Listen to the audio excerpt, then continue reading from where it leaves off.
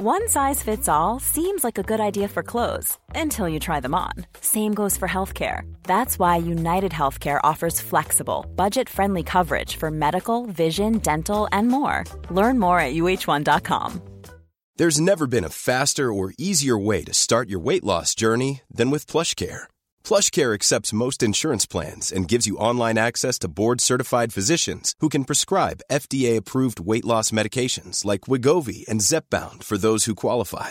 Take charge of your health and speak with a board-certified physician about a weight loss plan that's right for you. Get started today at plushcare.com/weight loss. That's plushcare.com/weight loss. plushcare.com/weight loss.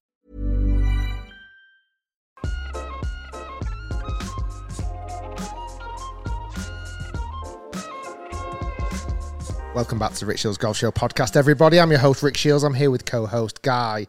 And also, we've got a very special guest today. One of the best players in the world. Almost needs no introduction.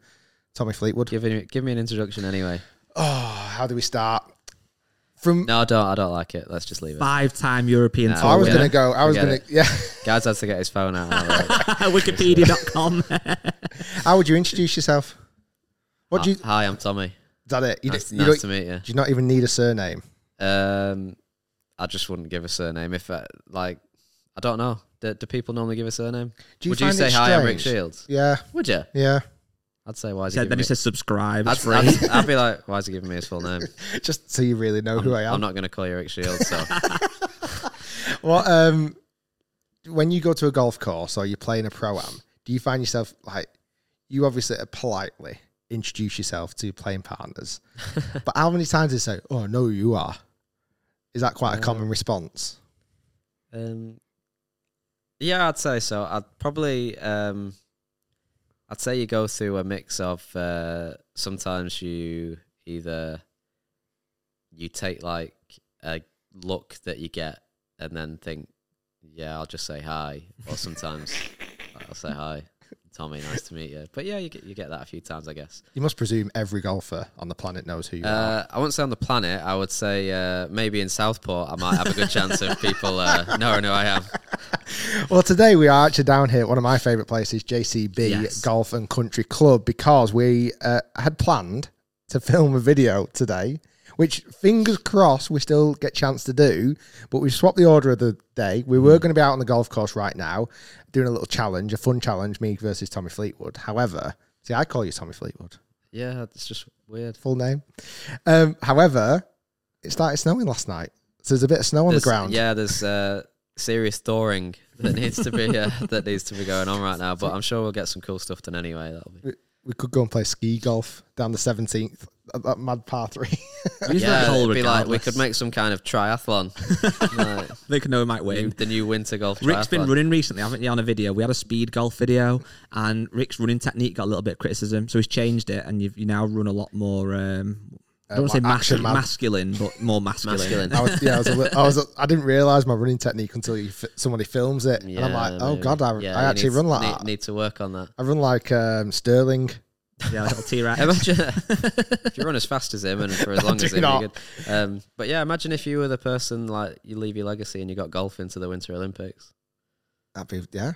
See? Who knows? See, there's one sport that a guest recently trying to get into the Olympics, and that is speed golf. What's your fastest ever round of golf, do you reckon? I played in tournament. I played first out on a Sunday at Wentworth on my own one year, and I think it was like 2 hours 37. But you have to realise I was in the trees all day, so like if you sort of go ratio of golf shots to time, it was probably decent. We took a lad round St Anne's Old Links a couple of weeks ago. 18 holes. He did it in 43 minutes. Good lad. Fast, isn't it? What did he shoot? 80s. Did he? High 80s. And still did it. And he missed a lot of little putts, didn't he? Putting really frustrating. So like he could have knocked some time off his score there. Anyway. What's the world record for that? Do you know what? Actually, this is ridiculous, okay? So I thought 43 minutes is pretty fast, okay? 43 minutes is very fast, yeah. The world record, which was set in 1987. Was it on a really short golf course, though? The golf course has to be 6,000 yards. Okay. So I'm guessing this was 6,001 yards, yeah. right? And all downhill. Yeah. He did it in 27 minutes. Yeah, I like that. That's ridiculous. 27 minutes is fast. That is ridiculous. 27 minutes. I've no idea how he's done that. Doesn't say what he shot, but you've got to be playing well if you're going to play that fast. Well, yeah, you've not shot 90, have you? No. Anyway, weird introduction to the podcast. That's the best. The natural Was that an way. introduction? That was kind of it. Well, we've got a little bit of a more formal introduction, but we obviously are honoured to have Tommy on the podcast today. So I just go with the Tommy. I don't throw in the Fleetwood. That was better, yeah. Or first name terms. But anyway. It'll be Tom by the end of this. Yeah, me parents call me Tom. They've called me Tom all my life. Yeah. Yeah. When did Tommy kick in? I just entered golf tournaments as Tommy. Did you? Like an alias? Like an alias, yeah, like an alter ego. Really? No. But I did. My parents call me Tom, Chris and Thomas. Everybody else calls me Tommy. Did that start from school, do you reckon, then? Yeah, maybe. Yeah, I think I was a Tommy at school, maybe. That's quite good, yeah. My middle name's Thomas. So there you go. Just got my life story. Yeah, I might be a Tommy going forward. Right, so we've got some questions for you, Tommy. We've got like 9 questions just to kind of get you into the podcast, but we're already flowing anyway, but we're going to do them regardless. So the kind of either or answers, but if you want to elaborate, feel free. First one, 9 holes or range?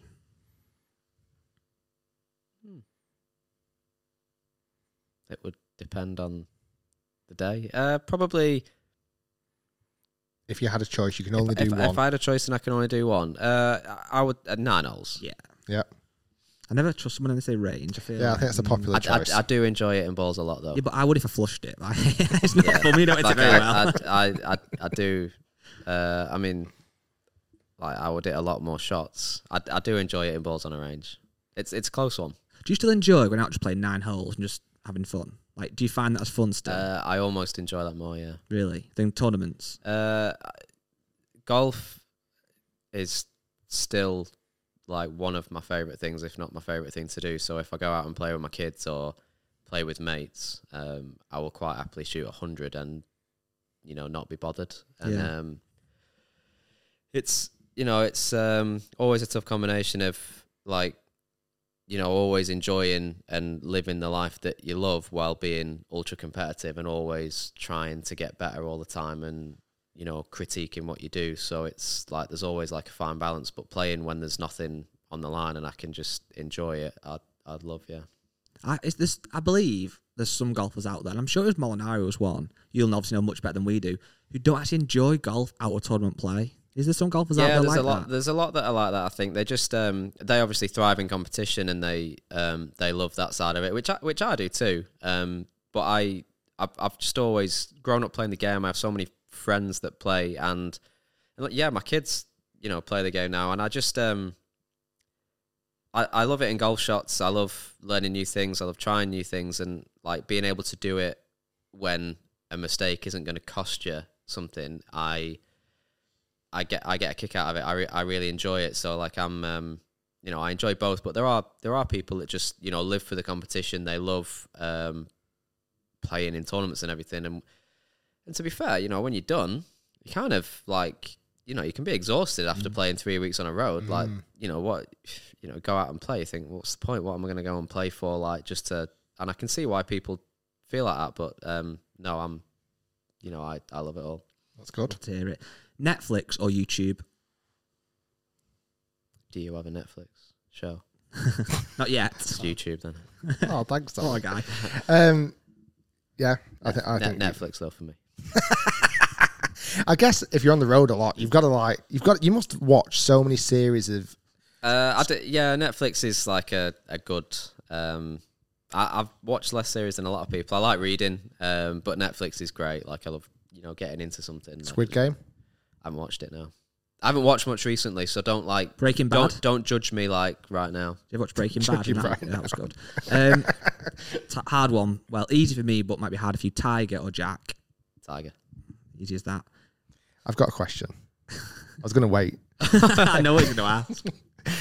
Have you got Tiger's phone number in your phone? Should I call him now? Have you actually got his number? No, I don't have his number. Oh. No. Is it cool spending time with him? Oh, yeah. Some of my best, like, sort of moments on a golf course, like, obviously involve him, where I've played, I played with him, I got drawn with him when he returned to the Masters in 2018 after a bit of time out. You got to play Thursday and Friday with him. Yeah, which was amazing. And that year in particular, was it that year or was it Which was the year where he won at Eastlake? Was it 19 or? Well, he 18? He won the Masters in 19. So it's 18 when he won at Eastlake, and that year in particular, I got drawn quite a lot with him. Especially in like throughout August, we played a lot because at the time you get to the FedEx playoffs and it goes in the order of what the rankings are, and we were like next to each other for a few weeks in a row. So then I ended up playing with him a lot. I played with him that first round in Eastlake when he won the tournament, and I played with him on the Thursday, and he played amazing. And like that was where you sort of get for us that weren't around playing when he was in his pomp, you sort of get an idea of what Tiger Woods is all about.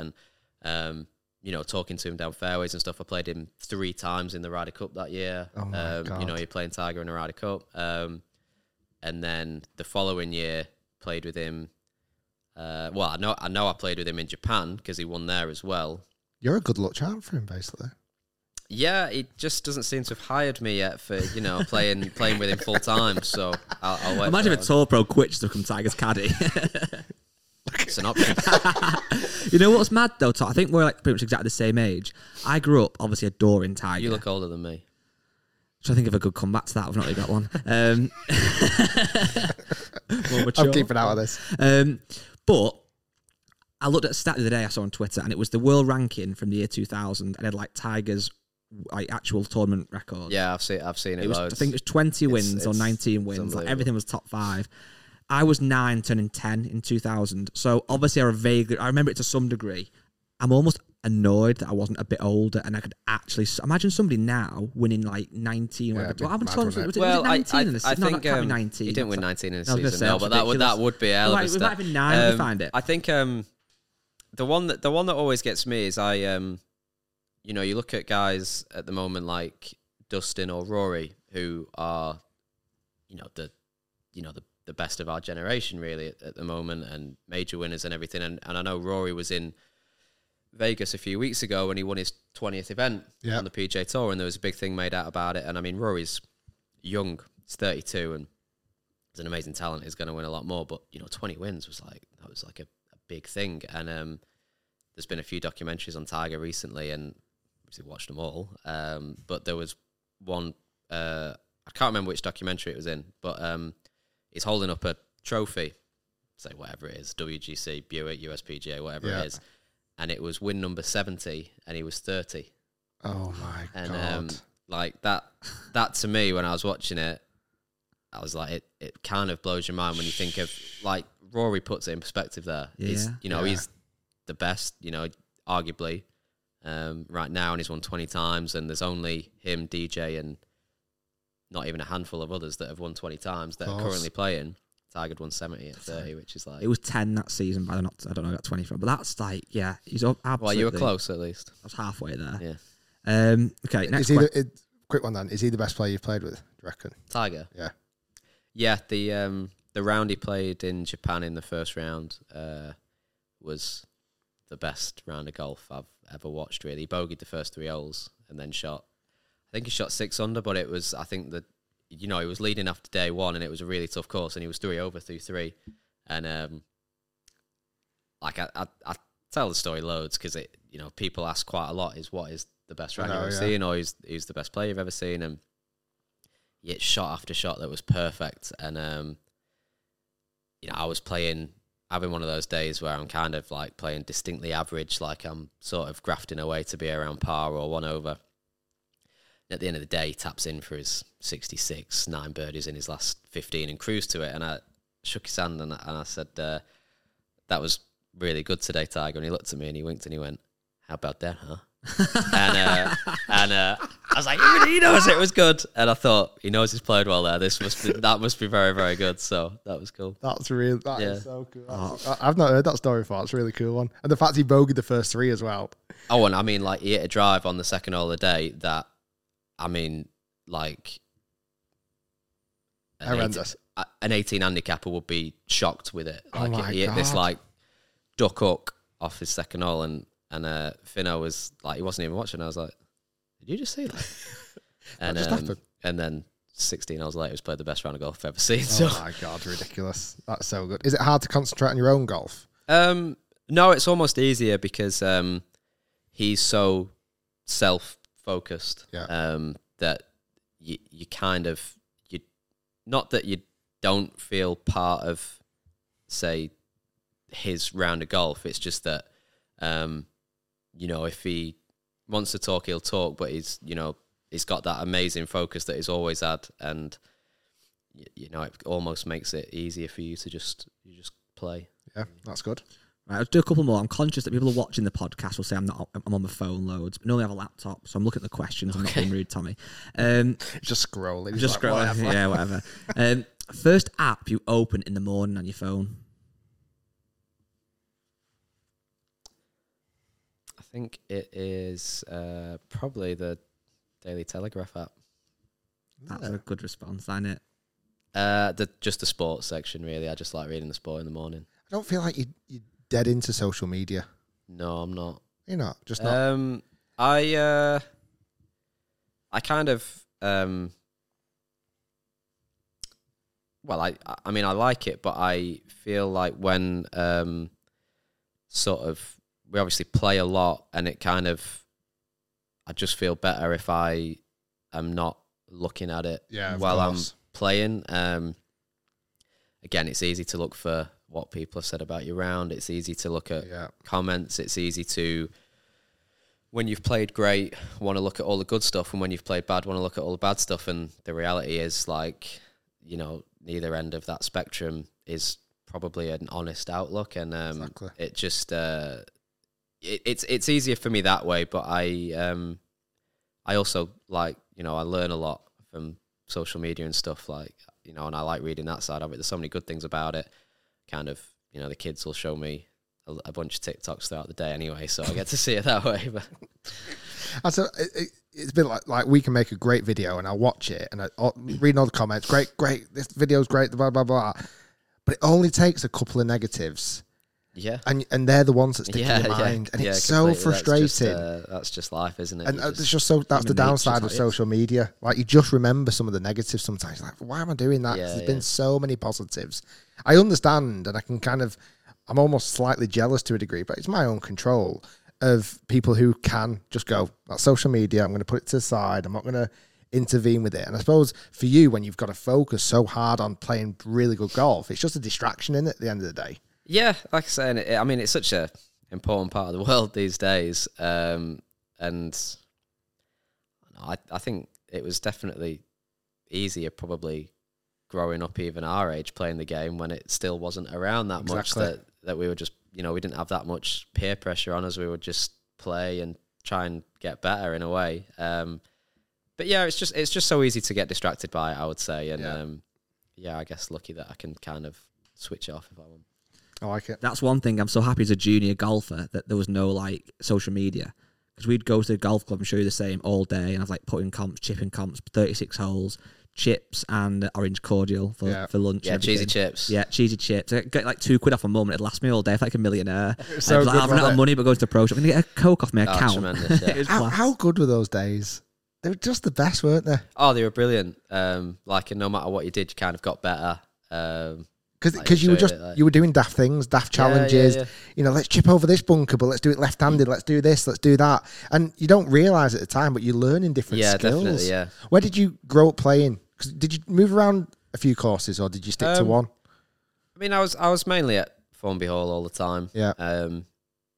That's where I would spend most of my time.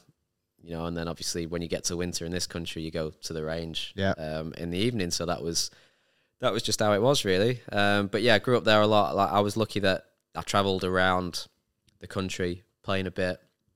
Mum and Dad would always drive me around, and I'd play junior opens. And then as you growing up and you get into sort of the county level and the national level, you get to go different places. So I was always lucky that, like, I did a lot of good things early on, and then once you start getting there, you get the better coaching, you start getting better, you start seeing better players, and like you progress that way. So I was lucky that I had that from an early age.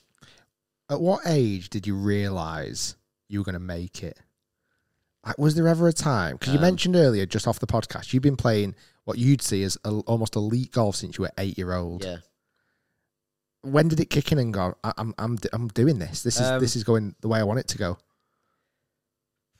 Probably about 26. Really? No, it didn't. I think you. No, I would say I was very confident at about 18, 19. Like when I finished school, I gave myself 2 years of full-time golf, and I really practiced hard. Yeah. I've always sort of had a really good work ethic that, to be honest, comes naturally.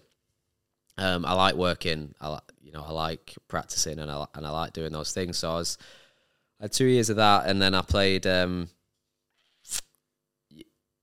You look back and it's more like you look back and look at what you did rather than at the time realize what you're actually doing. Of course. I mean, I was playing for England. I got in the Walker Cup team, so I was 18 at the time. That was at Merion, and I wasn't really ready to turn pro, and I kind of thought about it at that time, because when you get to that point, a load of the people that you're playing with turn pro. It's the natural progression, isn't it? From natural Walker progression, Cup. and I remember I used to ask people about it, because still 18's really, really young. Of course. I would always say, if I ever met a tour pro or anything, I would say, when should I turn pro? When's the right time? And they would say, you'll know. I'm like, what good's that? Like, it's not told me anything. And then but I suppose you asking that question probably told you it wasn't the right time. I'm not right. And then when I was 19 and I'd played, so after the Walker Cup, I think I travelled to Argentina that winter. I travelled to Australia for 2 months that in January. I was doing a load of travelling with England. I was obviously one of the guys left that had played Walker Cup, so I was, in a way, I was one of the older ones. I was, playing really well. I had an amazing season where I didn't win a lot, but I finished second so many times. I won, and then won a couple of events, won the English Amateur and stuff. And I sort of knew by June-ish that year, I was like, I'm going to turn pro. I'm kind of done. And then it did make sense, because I knew that that's what I wanted to do. I was kind of, and I got to World #1 Amateur. I won the English Amateur. We won the home internationals again with England. I think we won the Europeans that year, and I'd done everything that you'd accomplished everything you needed. I'd done everything I wanted to do as an amateur, really, and that was kind of it. And then I was very, very confident at that stage. I turned pro, should have won on Challenge Tour as an amateur, and should have won on Challenge Tour as I just turned pro, and played Challenge Tour the next year, and flew through it, but I won the biggest event, which was lucky in a way that I chose that time to play well, and then qualified to get on tour at that time. So I was confident then, and I thought I'll probably push on, and I probably thought I'd do better than what I did. Winning the English Amateur, does that get you into majors? No, it's the British Amateur that gets you in the majors. Yeah, finished second on that one when I was 17 and got nothing. Would it have changed, however? Could you turn pro anyway? Would you have still been able to? No. Well, they've changed the rule, haven't they? I don't know, but that is always a tricky one, because you get into these majors, and then you end up waiting, and there's definitely, I've probably seen, you see both sides of it. I think people turn pro too early, and then I think people wait too long as well, and then I think it definitely sort of stutters people's progress, just not quite getting it right. Yeah, I think it has changed now. I think it's changed. I always think it's mad when you go on Wikipedia and look at the British Amateur or English Amateur. Some of the names obviously go on to be proper elite golfers, and there's some that you just never hear of. And it always baffles me how somebody can be such an elite amateur, but yet go into the pro game is obviously a different ball game. Just a completely different game, yeah. Especially sort of, I would say, the European or British side, we play so many links courses. I mean, we play the best courses, we really do, but it's a completely different game when you turn pro. I think the EGU and sort of the governing bodies, I think they do, and I think they are doing a really, really good job. And I think it's definitely, I was sort of at the time when I was around, it was probably transitioning into where you were getting guys ready to turn pro, where I think it was always, before my time, it was, you had guys that did stay amateur all their lives. Yeah. And I think definitely now it is, what players, what sort of lives they want to lead. And I think everybody kind of is working to get them ready now, which is better. But it is just such a different game. Like, I found the jump from Challenge Tour to the European Tour such a big gap, and struggled. Like, I really struggled my first year. It's just, as the levels go up, the standard of play gets higher, the golf courses get tougher, and you're playing for more prize money as well. Yeah, and some people just ease into it, and some people find it harder. So the question, I know probably the answer's both, but is it that it's so much harder to win, which I guess it obviously is, than like the Challenge Tour, but is it also that the cut becomes so much harder because the actual field are better? Yeah, cuts are the cuts in some events like really like just are amazing. I think it's somebody like there's both sides of it. Like, you get so you get a sort of scorable course where you have to shoot 25 under. Like, to win, which is an obscene number, and then on top of that, the cut is, going to be low. But then you get a tough course, the cut's still like level par, under par, and like those two things are just the standard of golf is so insanely high, probably doesn't get the credit sometimes, because it's easy to, you probably. Well, you don't always get better, but like if you sort of struggle, the standard doesn't drop with you. Like, the standard keeps getting higher, and it's just a a strong sport. I think it's one of the hardest things to almost get across to the general golfer, and probably people listening to this podcast, how bloody good tour players are, how bloody good you are as a golfer. Like, hopefully a video that we're going to shoot today will highlight that and really I'm not sure. That's one of the other questions, actually. Put it into perspective, because it is, I think it's difficult. Unlike other sports, like, I can't tell what it's like to come up against the one of the best footballers in the world in that setting, in that crowd, because I don't get that opportunity. But weirdly in golf, you do, and it's the beauty of golf, I can go and play for Royal Birkdale. Yeah. And almost pretend I'm playing in the Open. And, you know what You're playing against me, we're like, but it's not the Open. The rough's not anywhere near as hard. It's not nowhere near as hard a situation. The tees aren't as far back as the guy when you play it. Yeah, I think people don't. I think the setup of golf courses that we get, and especially when you get towards a Sunday, I think is something people probably one of the only things in golf that people don't experience in a way. That's like I would say. Like a bridge that people don't quite get to experience as much is like a Sunday setup of a golf course where it's firm and fast, the pins are tucked away, like it might be windy. But, at the same time, I think we probably don't think about enough is how hard golf is. So hard. Like, and we'll play Pro-Ams, and I watch guys, like,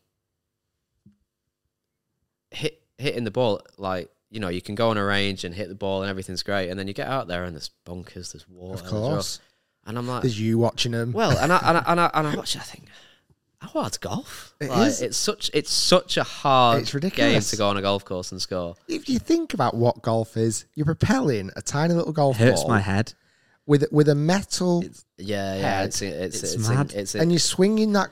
Yeah, you've got to miss all these obstacles around your body at speed. Yeah. And that much difference in the face can make like miles difference in accuracy. You're talking degrees. Well, when you go on a trap man and stuff, and the difference between hitting a green and hitting it in a greenside trap is that like some people can't get out of a millimetre. I mean, it's mad. 2 degrees. And even like putting, like, look at stuff like you'll work with Phil, and it'll be like, the ball's not moving; it's stationary. Yeah, well, it's like if I played any other sport, I think what would my handicap be? And I always do that. So many sports where, well, I'm not even close to a 36 handicap. Yeah, like Rick's off 24 at badminton, aren't you, Rick? 24 at badminton. I've actually just slightly come down. You beat me. He's got down to 18. General just got down to 18. I've been docked. One of the other questions I kind of touched on it briefly there, but I remember. So I was a junior golfer. I was all right, and I played in a few tournaments that you played in. I remember at the time everyone was talking about Tommy Fleetwood. You're sponsored by Nike, and a lad at my club. Well, it's funny you say that because Tommy was saying that just about me, about you before. He was like, I didn't know this, but I used to play in tournaments. Yeah, he was that 5 handicap that used to shoot a net for 89.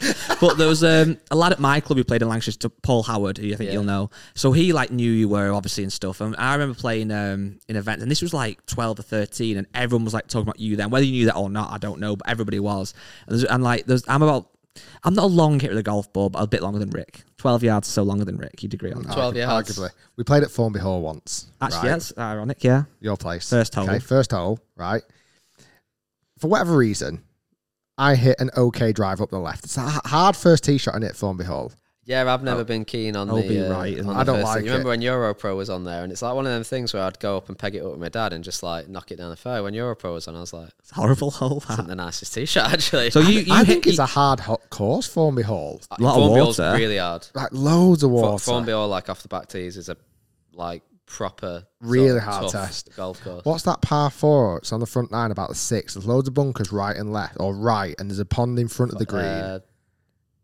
Before the dog leg. So 5's the dog leg. The hole before that, then 4. 4's only short though. But it's like if you miss, don't fancy the 4th. No, it's too straight for my eyes. Okay, and the third is too straight. the par 5. Yeah, I hate straight holes. Yeah, so you smashed your tee shot on the first. Oh yeah, sorry. So I an okay. We've lost track. An 8 out of 10 tee shot down the first, right? But I'm walking off. 8 out of 10's better than okay, by the way. Yeah, I would say walking so off as well. and going. I've hit that pretty good. Right? Guy steps up. Okay, The big man crushes it. Hate 11 out of 10. 11 out of 10. Right down the middle of the fairway. I'm waiting to see his reaction over there. Harry also came out with us. Harry, what do you play off? Where'd you hit it, Harry? So past me. I've hit it. Okay, guys hit it about 12 yards past me. Yep. Harry steps up. Right, borrowed golf club. One of the worst grips I've ever seen in my life. Right. Like so strong. A little strong. Little strong. And absolutely crunches one. Go on, Harry. 12 yards past him, 24 yards past me. So anyway, But then he shanked it out of bounds. Yeah, he did. And nearly hit a car. And then Rick beat me, but that's not the point. Anyway, but I was as a junior like a furlong hitter. I remember being at this junior open once and you were behind me and I was like, oh, that Tommy Fleetwood was behind me. And I flushed this tee shot on a par 4, right? Obviously you would never remember this. And I was about 40 yards short of the green, longer than the lads I was playing with. So like chipped on, I think I 2-putted. You hit it through the green. I was on the green putting, you flushed one like 300 yards, whatever, through the green. I was a really big but kid. you were, I said to Rick yesterday, I remember you being dead tall and like stocky as a kid. I was massive as a 15-year-old. I remember you being like 6'2" or something mad. You were dead big. I was big, yeah. I told you yesterday. I just grew early. Like I haven't grown since I was about 14 in height, and then I've lost weight since I was 15. Is that true? Yeah. Oh my God. Like dead true. I'm like 2 stone lighter than I was when I was 16. Oh my goodness.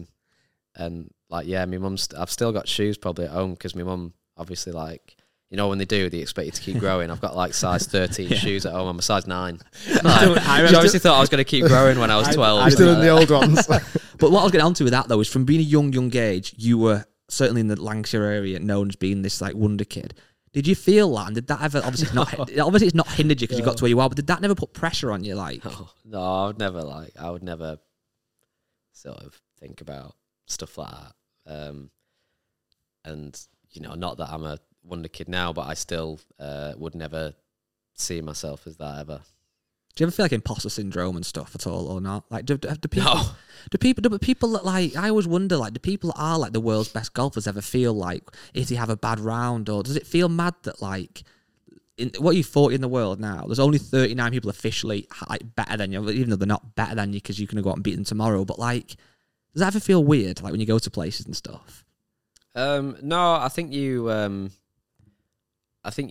concentrate on yourself a lot, and I would say like I'm disappointed in where I'm at. Really at the moment, and I would probably look at that more and sort of be wanting to know what I can do to get better and push forward again, and I would think of it more that way. I think you just judge yourself on how you feel about your own situation and go from there. And remember, like for 30 odd weeks of the year, you're surrounded by guys that either want to beat you or will beat you or are higher ranked than you.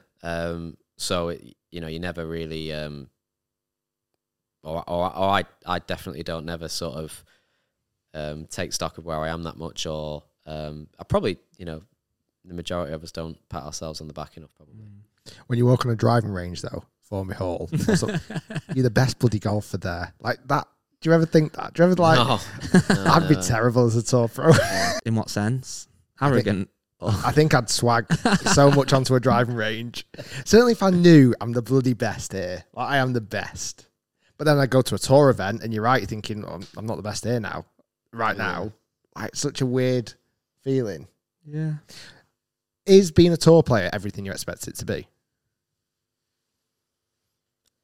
I don't think I knew what it was going to be, in a way. I think probably my vision of being a tour player was just I would look at the events that I would want to play in. Yeah. I don't think you necessarily think of the travel and stuff like that and what you might be doing like on a week-to-week basis, or what you'd be doing at tournaments. I mean, a lot of what we do is what we've always done. Go on a driving range, you try and get better or hit balls or warm up. You're on a putting green, you're on a chipping green, you're on a golf course. So there's so many things that are just the same, and then you probably just get into a routine or habit. Like I've been a touring pro since I was 19, so I've done that for a long time now. And before that, I was traveling a lot, and you'd get to an event and you do all those things. So I don't.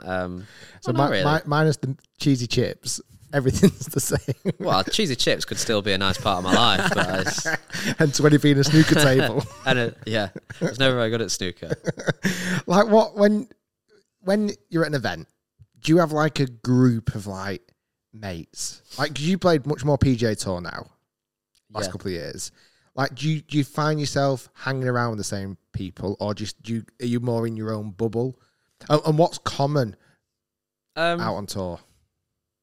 I think everybody's different. I think when you say you walk into a players' lounge or a locker room, you go and sit with. You might end up sitting with anybody. Really, yeah. Really, there's definitely people have their groups or friends that play like practice rounds regularly together. Yeah. I think, of course, when you're in America, or not necessarily in America, probably wherever you are, I think probably what has made a bigger or noticeable difference is when you've been in a Ryder Cup team. I would say you definitely not congregate more, but you go and sit with each other more. You're still, I'd say you never lose that side of being a teammate. I get so you end up, hanging with those guys plenty.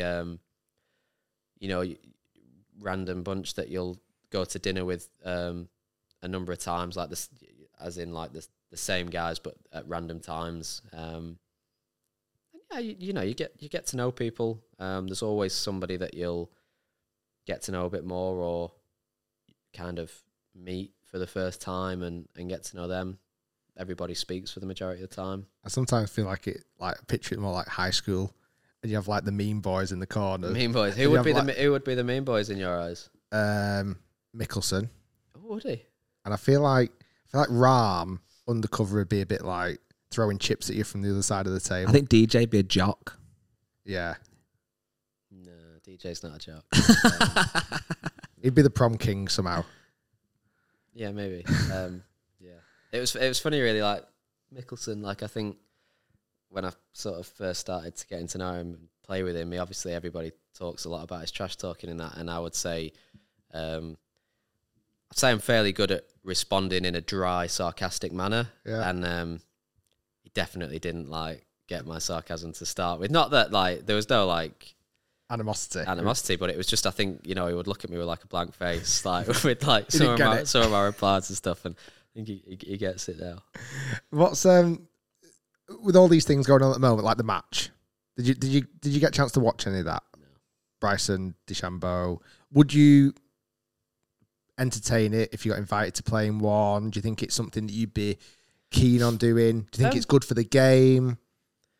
I don't know. I think anything that adds even the tiniest of wider audiences to golf, I think is a good thing. Is a good thing for the game. And I guess just because I haven't maybe had the chance or the time, or it's not a time when I would watch it at home. I do think anything that just widens the lens a little bit, I think is good for the game. And I'm probably not going to get offered it at the moment, but if I ever did get the option, I would. Yeah. And who'd you challenge? Oh, I don't know. Would Maybe I'll be the one that get challenged. Would you take on anybody? Like, you'd never be scared to take on a player. Oh yeah, of course. Yeah, I'd play anyone. Yeah, You'd literally play anyone. yeah. You know what I'd think make it more interesting? I said this last week on the podcast. If you played for your own money, Yeah. like if you had to put in $500,000, Yeah, I wouldn't do that. if you had to put in 250 grand, Yeah, I wouldn't do that either. If we talk about a tenner, like I'll have a go. Well, actually, speaking of the match today, we have hopefully, if that ground is thawing outside. Yeah, maybe we can go to Vegas and well, we don't need to go. We're at JCB. We can, relocate. Should we tell Tommy what the match is going to be? And then if worst case it doesn't happen, we'll cut it out of the podcast. So, yeah, obviously you're really good at golf. People think I'm good, but I'm not. So, I thought it'd be really interesting. You broke 85 a couple of times. So That's good. I've played 3 times around here. Okay. Twice it absolutely ruined me. Yeah. Because, again, that's the difference. I played off the blacks. I never play a golf course 7,500 yards. The length is a big thing. I never play a golf course like that. Because I played another course in Northumberland, Rockcliffe Hall. It's the hardest golf course in the UK. Is it? 7,000. It's nearly 8, is it not? Yeah, I feel like I've played Rockcliffe Hall. Yeah. There's gold. Right near Sunderland. Sunderland. Oh, you wouldn't have played off my tees, Tommy. You'd have played off the front tees. Yeah, my tees were like 7,000, like nearly 8,000 yards. Brutal. It was horrible. I just. Is that enjoyable or not enjoyable? It was enjoyable to make a video. I wouldn't do it all the time. You wouldn't play golf if it was like that. It was No, it's like not a a combination chance. of it's driver every hole, obviously, pretty much. Then you've got long either irons or like a 3-wood into greens. You're then obviously missing greens. Then you're in like bunkers. Then you put it out. You got long putts. The greens undulating. It was just like It's just an ordeal. everything. Yeah. There was never you go on par 3 next. It's like 3-wood. Yeah, exactly. I hit a driver into a par 3. You got no chance. Yeah. It's like, So, because we're on a big golf course today, we're on a big boy golf course today here at JCV. I thought the fair challenge would be I want to see his reaction to this. you've got to give me 10 shots. Handicap. you're not a professional golfer. Questionable. Yeah, but I'm not your. This is the thing with the term professional golfer. Yes, we sit here together with many things in common. Great looks, Beards. beautiful hair. Your beard Beards. is much better than mine. I'll swap you for your hair. Lots of things in common. Beautiful golf swings, great tempos, lovely families. Loads of wins. Yeah. Heart Common. You've probably got more wins than me. As Heart a Common professional. Stableford back 9. Loads of wins. 2002. Yeah, you are comfortably 10 shots better than me on a golf course. Do you think? What did you turn pro we'll off? Probably find out. What did you turn pro off? +6, I think. Oh, there you go. I turned pro off 3. So 9 shots. One I've for got good a luck. little bit worse and you got a little bit better. Do you still think you're off +6? No. Better. You've got to be better.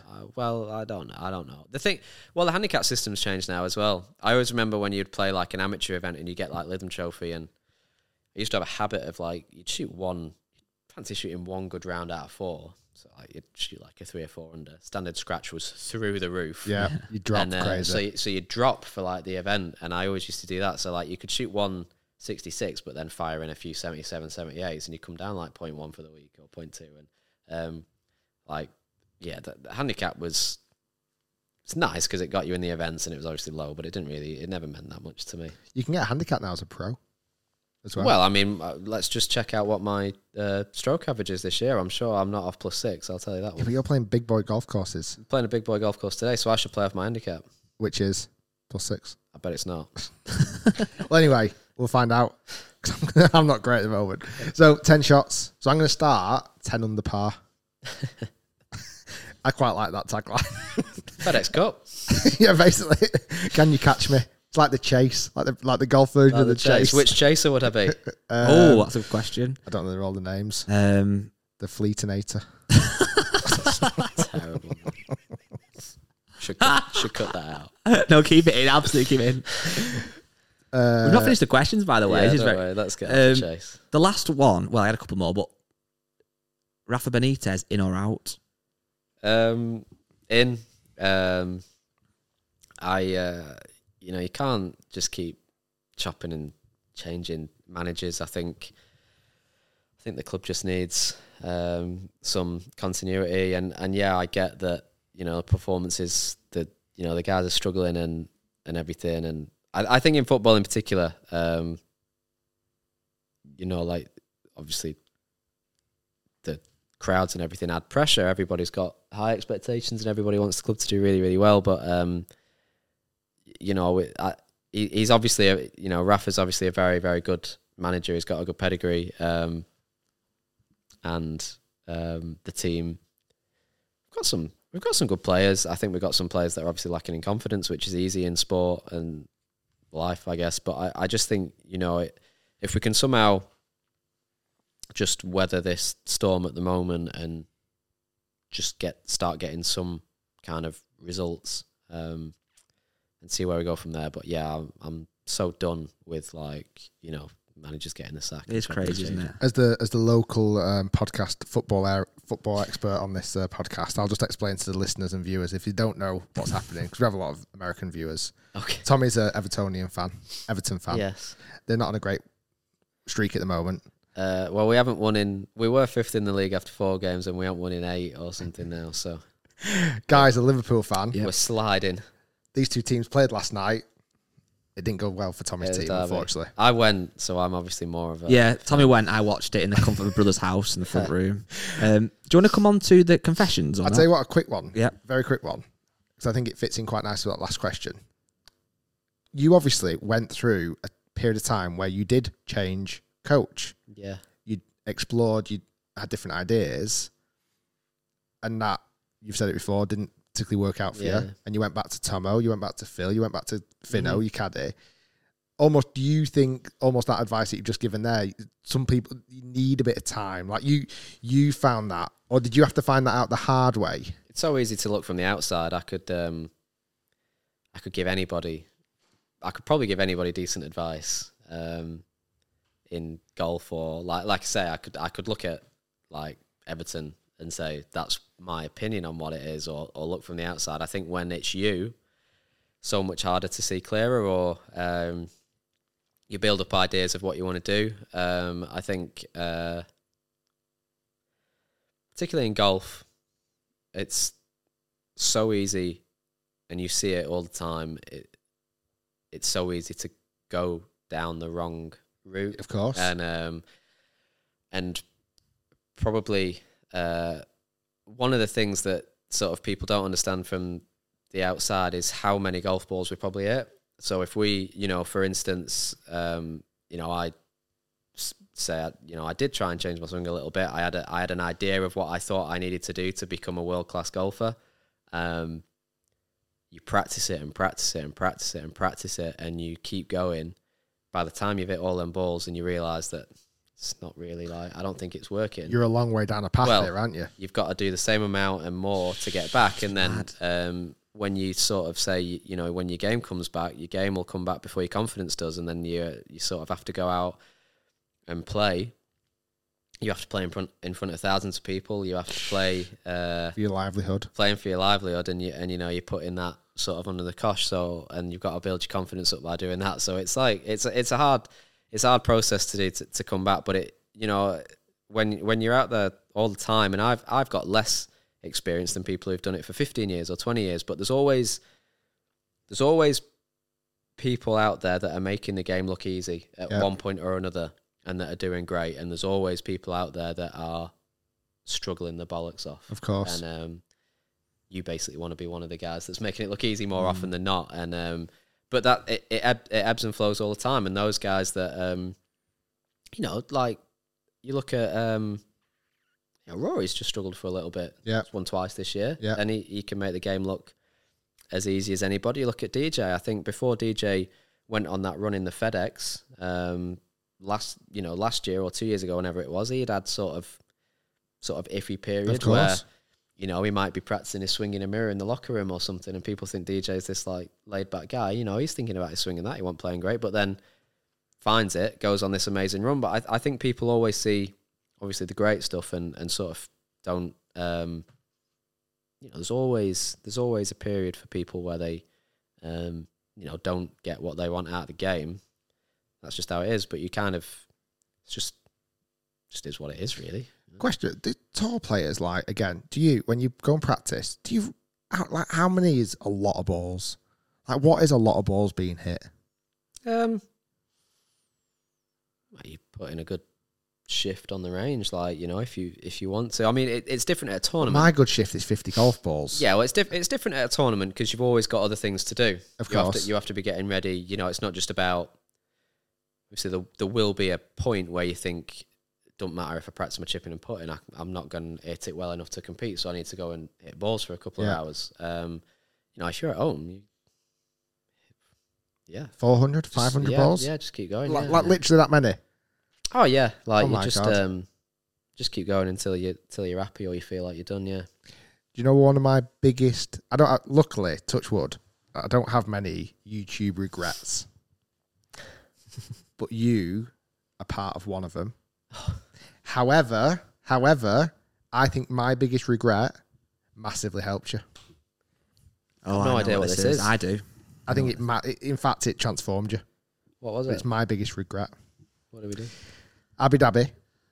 2017. Wednesday, the 3rd of January. Yeah. Etched in my brain. That might be a bit early. It's a bit later, 5th or 6th of January. Okay. I'd been out in the Pro-Am that day, and I played with Danny Willett. Current Masters. Look at you looking at me like, what the hell are you going to come on to? I'm trying to remember, because I remember us doing in Dubai. What year did we? No, Abu Dhabi. But we've done a couple of Dubai things. was 2 years ago. Abu Dhabi. Keep going. Okay. You'll remember it soon. 2017. Yeah. So I played with Danny Willett that day. Okay. Current Masters champion, right? Buzzing. Great video. Made 2 killer videos. Played in the Pro-Am with him. Had loads of challenge with him. I'm done. What a day. The best ever, right? Yeah. Same year, just signed with Nike. Okay. And one of the Nike guys came over and said, "Oh, this afternoon we've got a great opportunity for you." I was like, "Oh, great. What is it?" "You're going to caddy for one of our athletes on the back 9. "All right. Who's that?" "Tommy Fleetwood." "Okay. Great."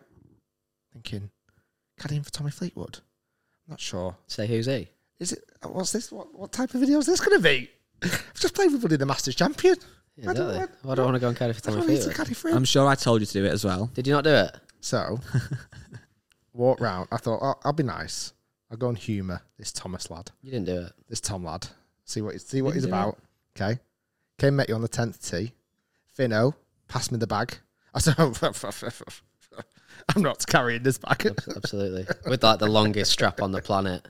So anyway, I decided I didn't caddy. We didn't shoot a video, but I actually walked quite a few holes with you. You were telling me about the Nike driver you had in the bag and that you didn't have many of them. Yeah, I do remember. And I said, I've got a spare driver if you ever need it. And it was nice, but we didn't shoot a video, right? We didn't shoot a video. What did you go and do that week? So it's not like a YouTube regret because it didn't even exist. Well, yeah, but that's why. I know. That's why it's a regret. I chose not to caddy for you. I chose that. Yeah. You go and win because of me not because I was a chopper. Really, you just played with the Masters champion. Basically, I was like, come on. But I think it massively helped you win because if I had caddied for you and lost a bit of confidence for you, gave you a few wrong clubs, you might not have gone on to win the 2017 Abu Dhabi Championship, HSBC. Yeah. And the race to Dubai that year. Listen, I know. Yeah. Well done, and saved me. And then you won it again the year after. Yeah. And then you won the French Open. And then after that, there was no chance of ever getting hold of you again until this moment. Until right now at JCB. Do you ever remember an event? I'm sure you will. I used to work for Nike, and we got you to come out to the Greenwich driving range. Yeah, I do remember. Yeah. And you had to wear the outfit. Look at that, Rick. Shorts and tights. You had to wear tights. I do remember. You pulled it off quite well, but the tights didn't sell very well. I'm not sure. There was the real push for the modern golf athlete look. And you should have picked me. Should have picked someone else. You looked good. You pulled it off, but they don't think sold many in any retail stores of like middle-aged blokes wearing tights. But it was a good idea. Do you want to do the confessions then? Speaking of regret, so we started a new feature, Tommy, a couple of weeks ago, where people can email in their confessions. We've had they're telling yes, and then us their confessions. Yes, and we can either forgive them or condemn them. Do I get to choose? Yeah. I like this game. I like this game. And if you condemn them, you get to pick their punishment as well. So it can be whatever you want golf related, but you can... Oh, punishment's more difficult. I would like to like condemn or forgive them. Okay then, right, well I'll think of the punishment maybe if they deserve one. So if you listening want yours read out next week or the week after, email podcast@rookshields.com. It's a good one. Ready? It's Derek and Guy. Please, and Tommy, please read my confession. I feel I've committed a golfing crime, but not in the way you might think. You don't have to keep me anonymous because owning up to your actions is the first step of forgiveness. Wow. So everyone has been anonymous so far. Oh. So Robert Johnson, he's asked for it on your head be it. Early this year, I bought a new set of TaylorMade irons, very on brand with Tommy. Good, thank you. Which meant I was able to sell my old irons. They were a set of Titleist CBs that I've had for about 15 years. I decided to sell them on Facebook along with a decent stand bag. I listed them for collection only as I couldn't be bothered with the hassle of finding a box and sending them, etc. Yeah, Here is the start of my confession. I listed the irons on Facebook, had no response for 2 weeks, no nibbles, nothing. The price was fair, but clearly nobody wanted them. I really need to get rid of these irons. One evening, I got a message from a guy asking if they're still available, and I replied instantly, probably looking really, really, really keen, saying, of course they're free, of course they're available. He explained he had been to the driving range twice and wanted some beginners golf clubs to take to the nearest par 3 course, and he asked me, are these suitable for him? Bearing in mind his Titleist CBs. I replied, saying these clubs were perfect for a beginner, and if he came and picked them up, I'd even give him top of the range golf balls, brackets, Strix 333. I got free in a raffle. He agreed and said he would meet me in about 2 hours. I have to confess I wasn't 100% truthful. These irons are not great for a beginner. In actual fact, they're an awful set of golf clubs for a beginner in X100 shafts. If he was my mate and he said he was going to buy these irons, I'd have been telling him, absolutely don't go near them. Don't waste your money. They'll be terrible for you. I feel really bad lying to this guy, but I wanted to get them sold.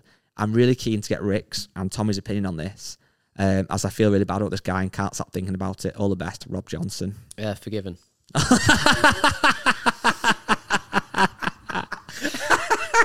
Well, that was quick.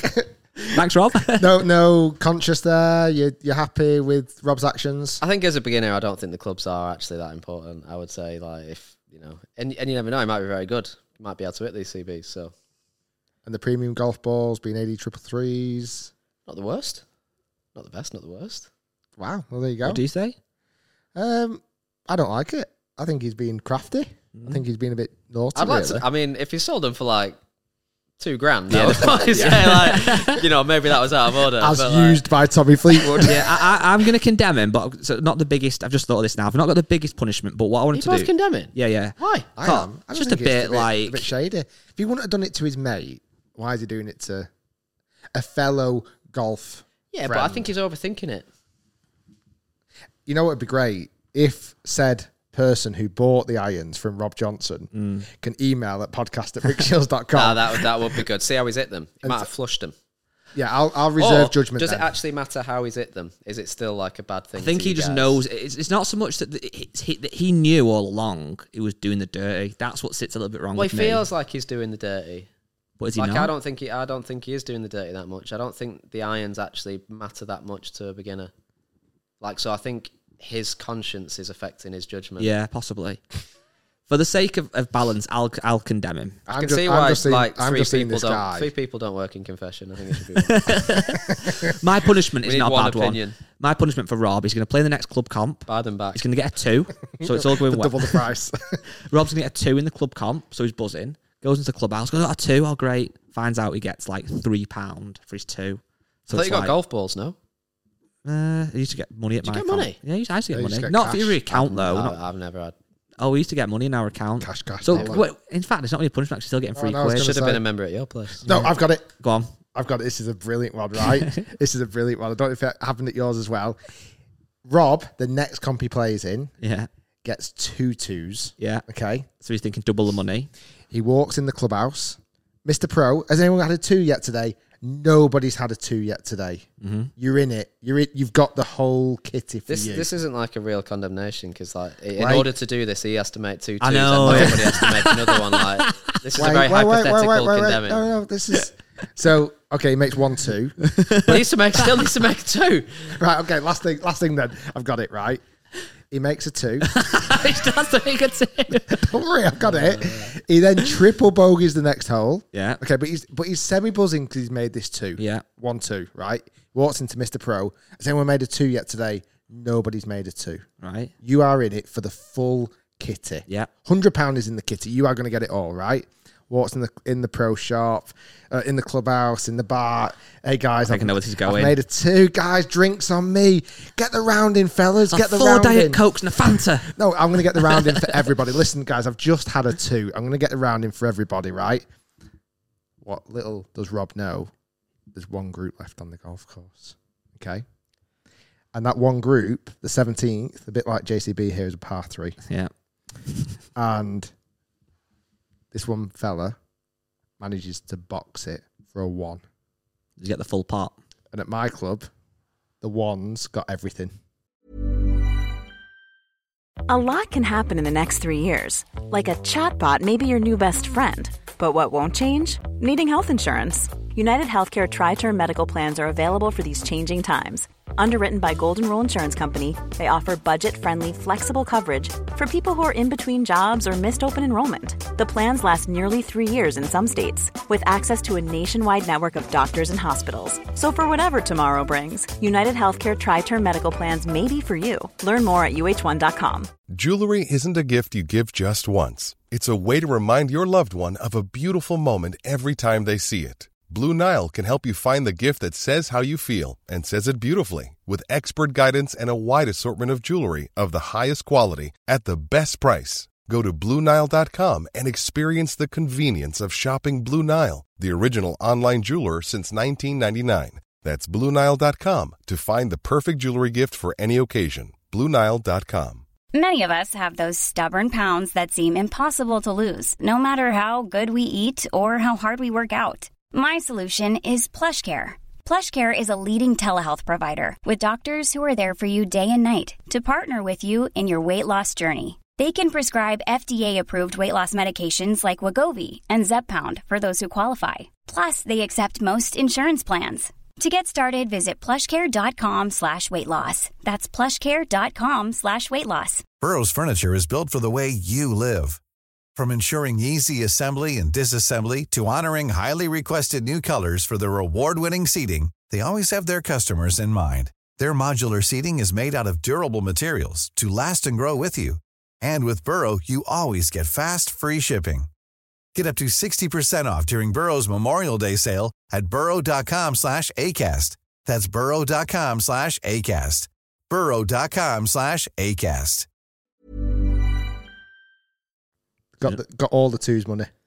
So now Rob's just gone in. He's thought he's got 100 quid in his hand. He thought he's got 100 quid in his hand. He's paid for the round of drinks. He's just put the drinks on the tab. This is a long-winded condemn. He spent 50 quid on drinks for everybody because he's buzzing. The guy who's got the number 1 takes all the 2's money and doesn't go in the clubhouse to buy everyone a drink. He drives off. That's his punishment. He should be condemned. So I think the moral of this story is that Rick should write a book, not be in confession. Anyway, Rob, Tommy Fleetwood forgives you, so that's all you need. Do you want to do a quick Dear Rick as well? Because I love to hear Tom. So another feature we have, Tommy's Dear Rick. People can email in and get advice on stuff. But again, let's call it Dear Tommy. On Jerry Springer. So we'll get a lie detector in a minute. Craig has emailed in and said, got a good question for you. Myself and 3 mates have been saving a little bit of cash each month, about £20 a month, from when we were 30 years old to go to our 40s fund, so for the 40th birthday. We're planning to go on a big golf trip when we're all 40, which will be like the summer of 2022, so next year. We are looking for a week away for the ultimate golf trip. We think it's somewhat like the Dominican Republic. We've read good things about the courses there. But the question is, would you recommend we also go to the American famous courses, so like the TPC Sawgrass, or go to Dubai? What would you do? What would be the best trip for like 6 guys for the 40th? Where should they go? They've got a few quid to spend. You've been to more places than me. If they've got a bit of money, let's say money's not too much of an object, what's the ideal lads golf trip anywhere in the world? Well, I would say what time of year? Any time of year? Summer. Any time of year. Summer 2022. No, the perfect time of year for the location. I'd say Dubai, or Dubai's got a ton of golf courses. Mm-hmm. Weather's guaranteed. I like Turkey as a golf trip. Very good. All inclusive. Yeah. Carrier. Yeah. Montgomery. Yeah. Max Royale. Yeah, it's I would recommend that. Portugal is always good. I wouldn't bother with the TPC courses probably. What's an ideal Tommy Fleetwood lads golf trip? Is it boozy? Is it boozy? Is it Larry? Well, like I don't really care about how I play on a golf trip, so probably boozy could be an option. I'm not very good. And does boozy, if it is going to be a boozy one, does that affect what quality of golf course you want to play? Or difficulty of golf course you want to play? If like we want to play the 18, if we're not bothered about walking off, like probably play an easier golf course than. For me, it'd be that's got Vegas written all over it. Is that not a bit textbook though? Yeah. Straight to Vegas. Yeah, 40ths. You're a bit mature, but still a little bit silly at 40. What about St Andrews? A bit of a curveball. I feel like Vegas can ruin a man. Comes back I skin. feel like Vegas can take you. What about like Scotland though? Start off at like St Andrews, play the old, go some of the quirky ones and stuff. We've kind of like we took Scotland out of the equation, didn't we? We didn't even think about it. But I think Scotland's amazing. Scotland, Scotland would be cool. Get more bang for your buck, I guess. Even Ireland, weirdly. Yeah. We ventured out, didn't we? We ventured out. We went Dubai, Vegas, playing straight away. I mean, yeah, the weather outside might influence our decision private today. jet to Vegas. They were like, we've been saving £20 a month for a couple of years. You're like, money's no object. Yeah, it'll be fun as long as I think there's realistically options, with your friends, there's a good group of lads. You'll have fun probably anywhere you go. Do you love St Andrews? It's my favourite course. Yeah. The golf course or the place? Place is amazing. I love the place. It's got an aura about it. And is it your favourite golf course though? It is my favourite golf Is it course. really? Yeah. Because you have always you've always got a chance to play it, as in like you're not going to lose your ball. You're not really. True. If you go left, you're fine. Yeah.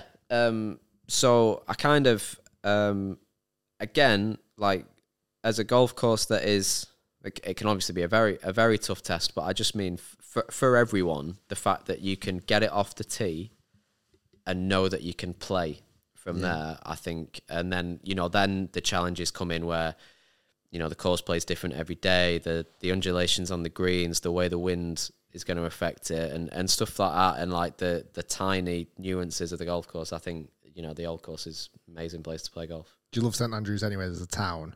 Yeah, it's so good, isn't it? It does have that aura, like you said. It's just magical.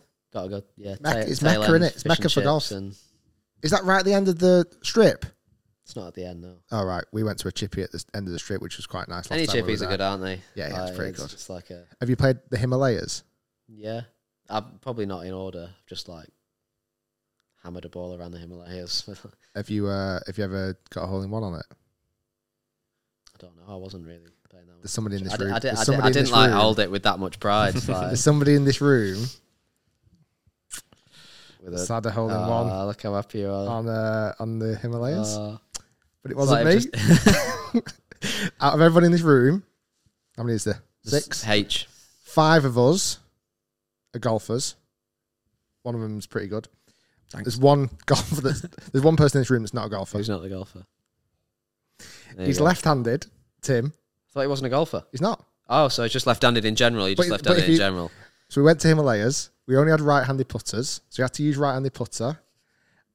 And he's the only person in this room that's had a hole in one on Himalayas. Would you play golf left-handed, or would you play golf right-handed because you lead with your left?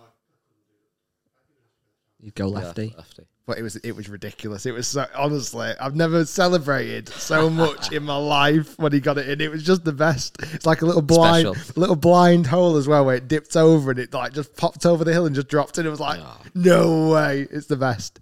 Obviously, you got a little boy, Frankie. Mm-hmm. How old is he now? 4. Have you got him into golf yet? He hits it now and again. Obviously, with my 2 stepkids who are 15 and 13 who are massively into the game. And then there's me that is into the game. So he just, wants to hang around. He'll come on the range. We've obviously got some stuff indoors that he'll do and putt and hit drivers and stuff. And it's not like he is obsessed with it or anything, but he'll do that. I'll ask him to take a video of my swing now and again. He'll do that. Do you get any good video footage off him? It's a bit wonky, but sounds familiar.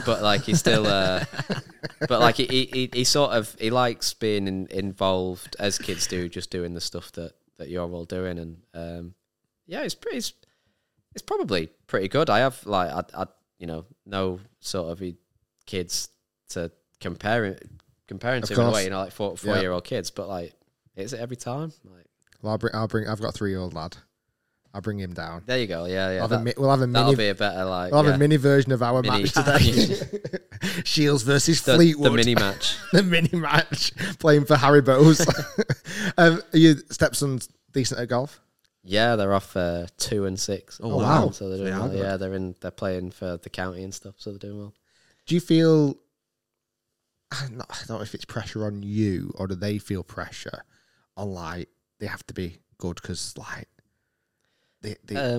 I would like, I think one thing I did notice is that until they started playing some more junior events, they almost like looked at me as the standard, and it's so hard to get it into their head, like, so you'll play, they'll let a shot obviously and it'll be fine, but compared to mine, it's not going to be as good, and then get arsey about it, and like, they sort of getting angry about it, and I'm like, it's a good shot, and they always sort of look at me, which is in a way it's good, like it drives them, but at the same time you need like some realism, and needs to be a bit more like positive about the game and that, and then as soon as they start playing with kids, they sort of get a better view of the standard, and of course there's kids that are better than them, there's kids that are worse than them, but at least they sort of see where they sit, and then they can choose what they want to improve from there. But I think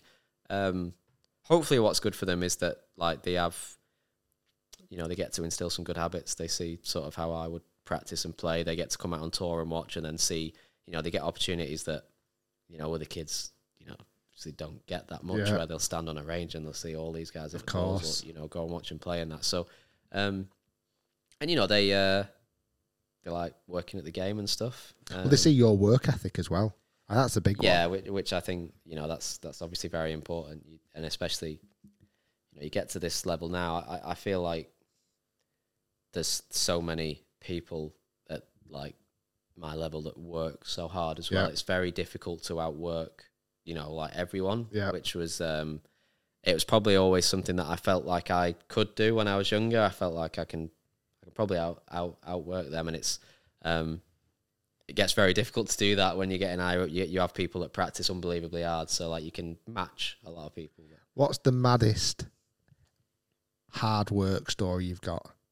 Like, is there any like mad situations where like you're practicing on like Christmas Day or something? Is there anything that I play golf on Christmas Day? You're practicing and playing golf on Christmas Day? I don't practice. We play golf. It's like a tradition that we do. We play golf. That's quite cool. That's cool. Every year? Yeah. Oh, nice. Yeah. Is there... when you were young, was there any like me personally? Yeah, like is there any like grind stories where you're there and it's chucking it down a rain and the wind's coming in sideways and you're just there beating balls after beating balls after, like that was just a standard. That wasn't even. I kind of I always had in my mind that was like this is what my day looks like, and then I would do it in whatever the conditions were, and probably to this day I feel comfy in like shocking conditions in a way. Like it doesn't really faze me when you get some like horrendously windy and rainy days, and I would just I just sort of always had in my mind that that's sort of what I'm doing, and then the conditions are just part of it. Some days you're going to get wet, some days you're going to get cold, and some days it's going to be great, or some days you're going to be really, really hot and going through t-shirts. But it's just, I just always sort of set out to do that. Well, I must admit, even when you turned up today, I fully expected you to get out the car and go, I'm going home. Have a quick coffee and I'm back home. But you were like, yeah, we'll make something work. Like, it's not a nice day today. It's cold. It's snowing. I thought it was a better opportunity than just playing 18 holes, to be fair. I thought like it'd be more interesting.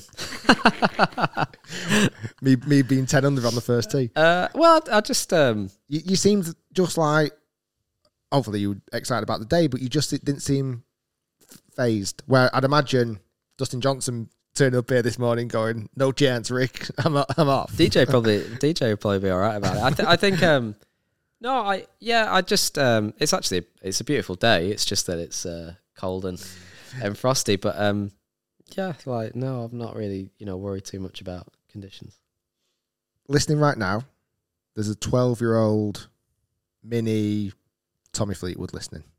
Okay? Yeah. Or Rick Shields listening. Or DJ, whatever. Rory. Yeah. What would you tell him?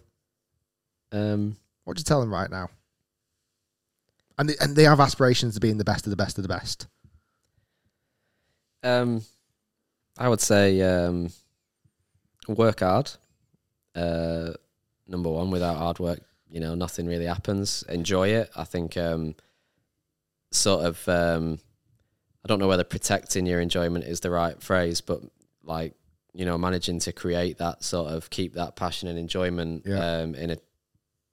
in that way is massively important. I would say results are never the end of the story, good or bad. They're not, there's always tomorrow, there's always another day where everybody starts out afresh. And I think not dwelling on results, like I say, good or bad, is very important. And I'd say surround yourself with the people that are, the best for you and find out who they are.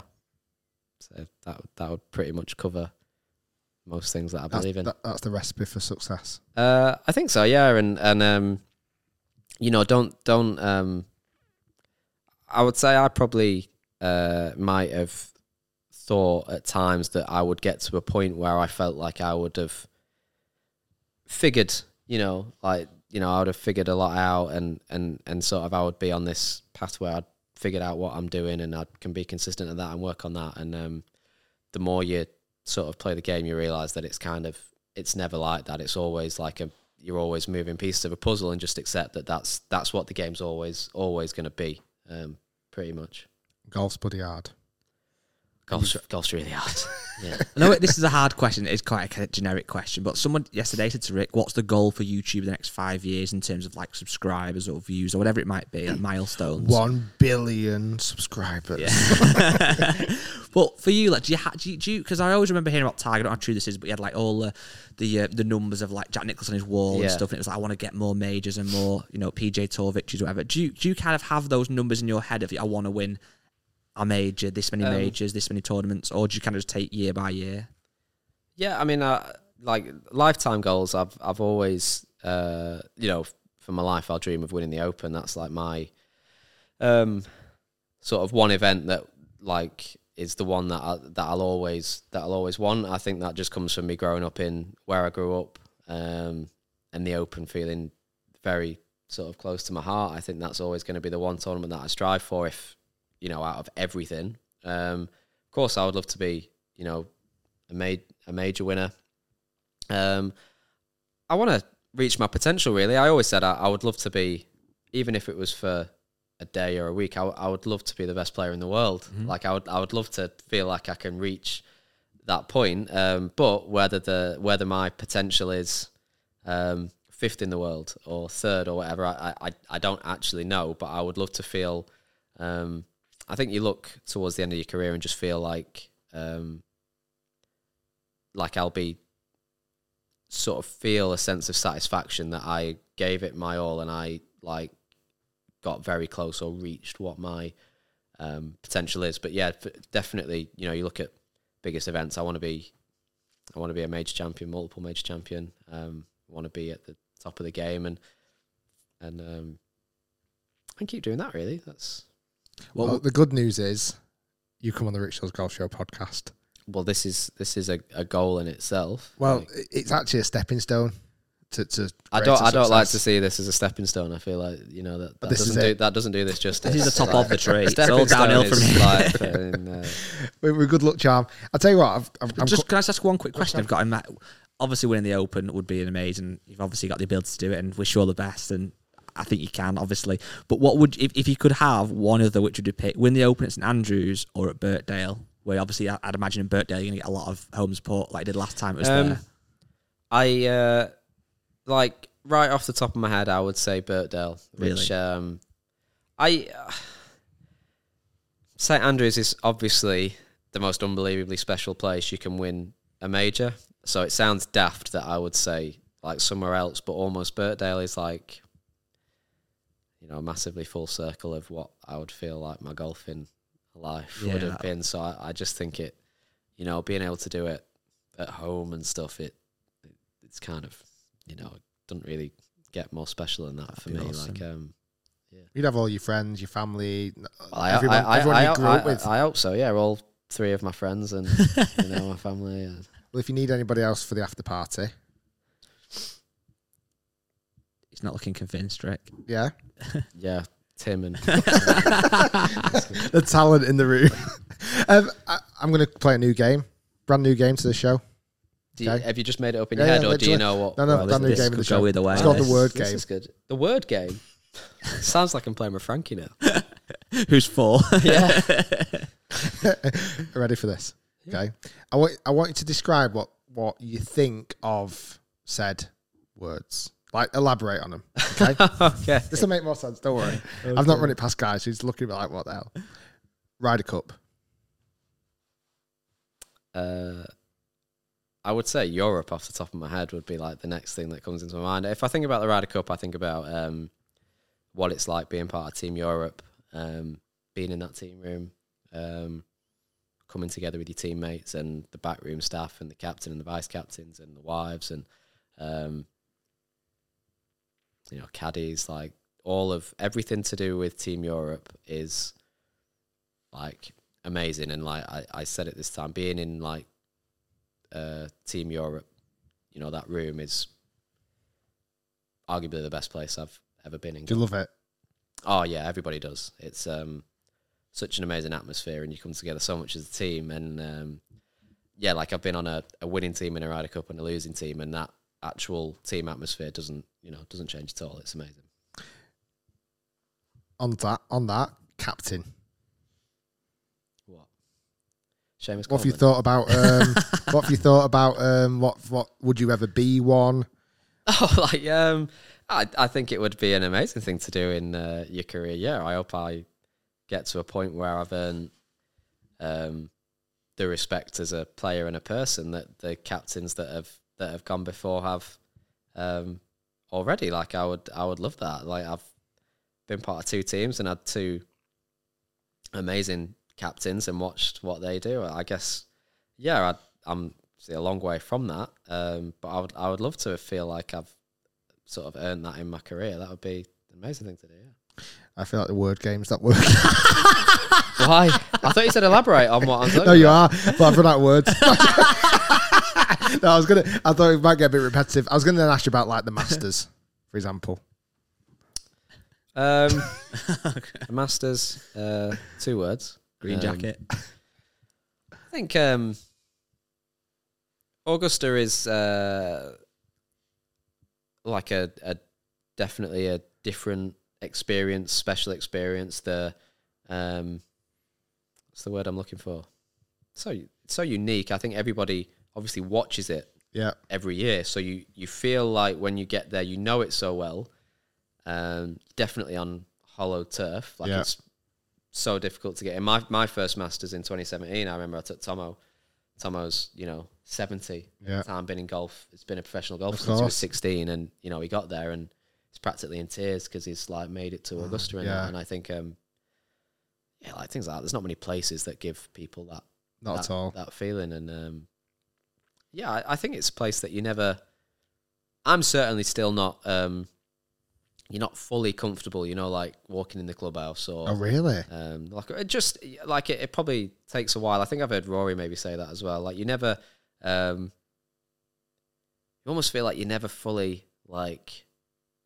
Accepted. Like you walk into a clubhouse with like trainers on and shirt out, and like you can actually do that, but you always feel like there's something else you should be doing, or there's like, am I getting everything right? Am I doing like? Is there a rule that I'm breaking somewhere? Like the green coats are looking at you like it does have that about it, but that is all part of Augusta. Do you think your game suits the Masters in Augusta? I think my game, or what I expect my game to be, I think it suits every golf course really. Yeah. Like that's how I would strive to be as a golfer. Really, I would say my game suits. There's certain courses that you would probably say are set up for a more left to right player, and I would say they're the ones that likely that I don't do as well on. And the thing is about, you play 30 events a year. There's definitely events where 20th is going to be a really good result for you, and you have to know that. But there's certain courses you go to and you feel like you've got a really good chance of winning, and that's just part of life on tour. Yeah, it'd be so good. What was the other one I was going to ask? I had like 3 words. Just where was I going with this story next? Can't remember. I was lost in your talk about Masters then. Well, the good news is it looks like it's thawing outside a little bit. Does it? The green does it. Does it matter? Am I making this up or look a bit better? Still pretty white. Still pretty white. We'll just stay talking for a while. It's going to be like the longest podcast in history. I think we're what's the world record for the longest podcast ever? I don't know what the world record is. We're on hour 20, so we're going to wrap it shortly. I'll tell you what I do want to ask you, actually. Is there a course you've not played yet you'd love to play? I feel like all the ones that you would want to play. Have you ever played Pine Valley? Yeah. Is it because it's like the #1 rated golf course in America, isn't it? Yeah, it was cool. Yeah, it was great. We went there for like a Walker Cup. The team went there as like a treat and like a bit of a warm up thing. Probably when you say Pine Valley, I'd like to play Pinehurst. I'd like to see what that's like. I've never played there. Right. There's probably a bunch of courses that if you sort of mentioned them, I'd go, oh yeah, I'd quite like to play it. But the thing is, Have you heard that one? Anyway, I want to play that par 3 course. Pastures? Not par 3 course, the short course in Derby. Try and break one over. Yeah, exactly. See, like I'd like to do something like that. There's like I've got to do that. I know a few people, Tommy. I can make a call. That's good, yeah. We can get you on. I like golf. I would like to play some, amazingly obscure like golf courses in different parts of the world. I would love to travel and do that one day. You ever heard of Cape Kidnappers in New Zealand? Yeah. Never been to New Zealand. It's on the front of this book. This is literally a book on the table here. Golf courses of the world, photographed by David Cannon. That's Cape Kidnappers. Yeah, so that looks like somewhere I would enjoy. But yeah, like I would love to do that. Travel and play golf courses for fun and see different parts of the world, like that kind of thing. I just don't have that much time on my hands. Of course. he's like, it's been an hour and a half doing a podcast on here. I could have played 2 different golf courses. I said I wanted to carry on talking, I know, it's great. I got told we get cut off. No, not at all. I'm not cutting you off. Do you think, because it's a hot topic at the moment, I'm not going to push you on it heavily because it's not the time and place. Do you think tour golf is missing something? Because lots of talk and rumours about breakaway leagues, etc. Different things going on. And you have to tie your allegiance to a flag. No, I think you don't know until I find it hard when obviously people get a buzz out of watching the best players play. Yeah. And I guess what's being talked about at the moment is they want the best players to be playing together more often. It's a very difficult one without knowing more about it or having anything tried and tested in a way. I think as touring pros, I am amongst when I'm playing European Tour Pros, PGA Tour Pros. Everybody just wants to play. They want to play and compete. They want stability in what they're doing. And when you say stability, is that financial stability, do you reckon? I think having I'd say having a schedule that is known. Yes. Here, which has not been the case for the last 2 years with COVID and everything. So I think, it's not like you get an email in May where it says, we've got 2 new events on, which is great news, but actually we don't know that they're coming. So guys are waiting to see if we've got events coming. You. So it's nice to have like a schedule straight ahead of you where okay, I've got a year where I know I'm going to be playing and I can map this out, which I think is really important. Financial stability obviously is, we play, we're obviously pretty much, I would say 99.9% of us, if not 100%, are playing because we're following our dreams as a kid. Yeah. But also, it's also our job now. So we have to make money from it. And I've always thought of the game as, you want to play where you feel like you are still challenging yourself, where you can still get better. Yeah. Also where you're happy, really, where you sort of feel like you're enjoying yourself. So I find it hard to think that golf is missing something, but other sports, come up with different, new formats, innovative ideas and formats. So we'll see. I think, again, it's good that, whatever is being talked about, I think it's good that golf is being talked about. I just always think that any kind of press that is good for the game. And if somebody that's never played golf before reads an article on golf, they might go on it balls because of it, then it's great. I love people getting involved in the game. So I think any sort of topic of conversation is good. And, the truth is no one has any idea what is going to happen or where golf's going to go. But it's in a strong spot as it is at the moment. Do you feel like it's also forced organisations like the PGA to pull the socks up? Because they've certainly only last week unlocked a ridiculous amount of new money coming into from sponsorship deals, TV rights that are obviously being, correctly so, passed more onto the players. Yeah. The funds are going up. This PIP thing's going up. The FedEx is going up. Yeah, Tiger Woods has probably just won the PIP. I think so. Yeah, I think he'd already won it anyway. Just one post a year, and Tiger's good. Tiger's like, I've got that. Yeah, obviously, PGA Tour have, mentioned some new things recently. I think Europe.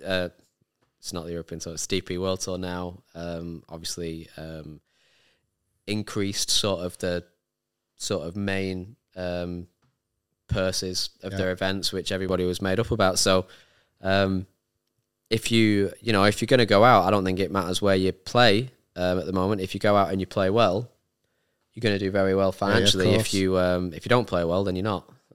So it's easy to see all these like dollar signs and everything and money. And the fact is, if you don't hit the ball on the fairway and all the putts, then you're going to make just the same as you made the year before by not doing that. So obviously it's going to be great for the guys that play well.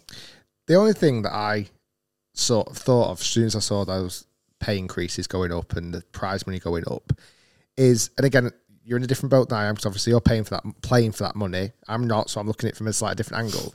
It feels almost a bit like the neglecting other aspects that golf could benefit from, growing the game. I know they set up foundations and things like that, but I feel like when they're talking about that much money being increased, like the FedEx going up 15 million or whatever it was, like imagine taking 5 million of that and what you could potentially do in underprivileged areas and how you could grow the game. And there's just a part of me that sits and goes, there's probably different ways. I'm sure a lot of people are like that. I for one am, a massive, I have a massive interest in growing the game. I have the academy and everything, and I want that to grow. I don't know. Obviously, like as a player, you're never gonna look at increased purses and go, oh yeah, you should give that somewhere else. I know you're not. I know you're not. But I definitely get your point. I guess we play, and again, if we play well, you get paid incredibly handsomely, and like you don't, you're not going to sort of think any other way, and then it's your choice what you do with that. I don't know. I don't know whether. I guess like it definitely without grassroots and that bottom end and people getting into golf, you don't get the players that will then go on and sort of either play for that or it actually interests the kids that will start at grassroots. So it's all. I think it is. It's all a huge cycle, and every bit of it is just as important. And the shoes purses go to such a tiny percentage of the golf world, but I guess it's so difficult that I've actually never been asked about that, and it's kind of difficult sort of figuring it out in your head when you're like one of the players that that's plays it. for it. A lot of the time, I read articles on it, but they're not sat in front of the people that are paying the money for it. And I understand. Yeah. I understand. If I was playing for that money, I'd be like, yeah, okay, happy days. I'd be texting all the boys in the WhatsApp group. I'm getting my. Does that happen, by the way? No. £50 million more. Here we go. Yeah, and probably in those articles, it very rarely. There's going to be a winner of that tournament. There's going to be one winner. Yeah. He's going to get that prize fund that people are going to write about and say he's won so and so. But there's going to be 60 people that week that spent 10 grand on the week and missed the cut. Yeah.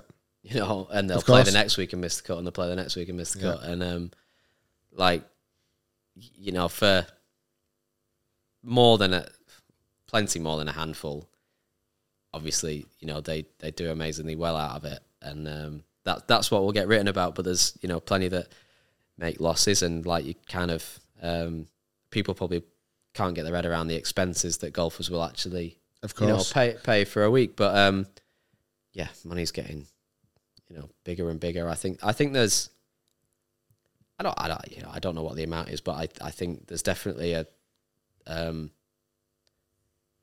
sports people, you know, definitely sort of earn, like, you know, not necessarily what they deserve, but for the, you know, playing in front of thousands, for, you know, always being answerable to everything. You look at footballers get paid a ridiculous amount of money. They get pelters every week at them, you know, they put their bodies through the mill and everything. So there's definitely, you know, certain sort of amount that's like worth it. But yeah, the thing is money, you know, there's a lot of money knocking around for guys that do incredibly well. And I don't know what the answer is really, except for those guys that do it, they're going to be very happy. What I've always liked about golf to a degree though, compared to other sports, you go out and earn your money.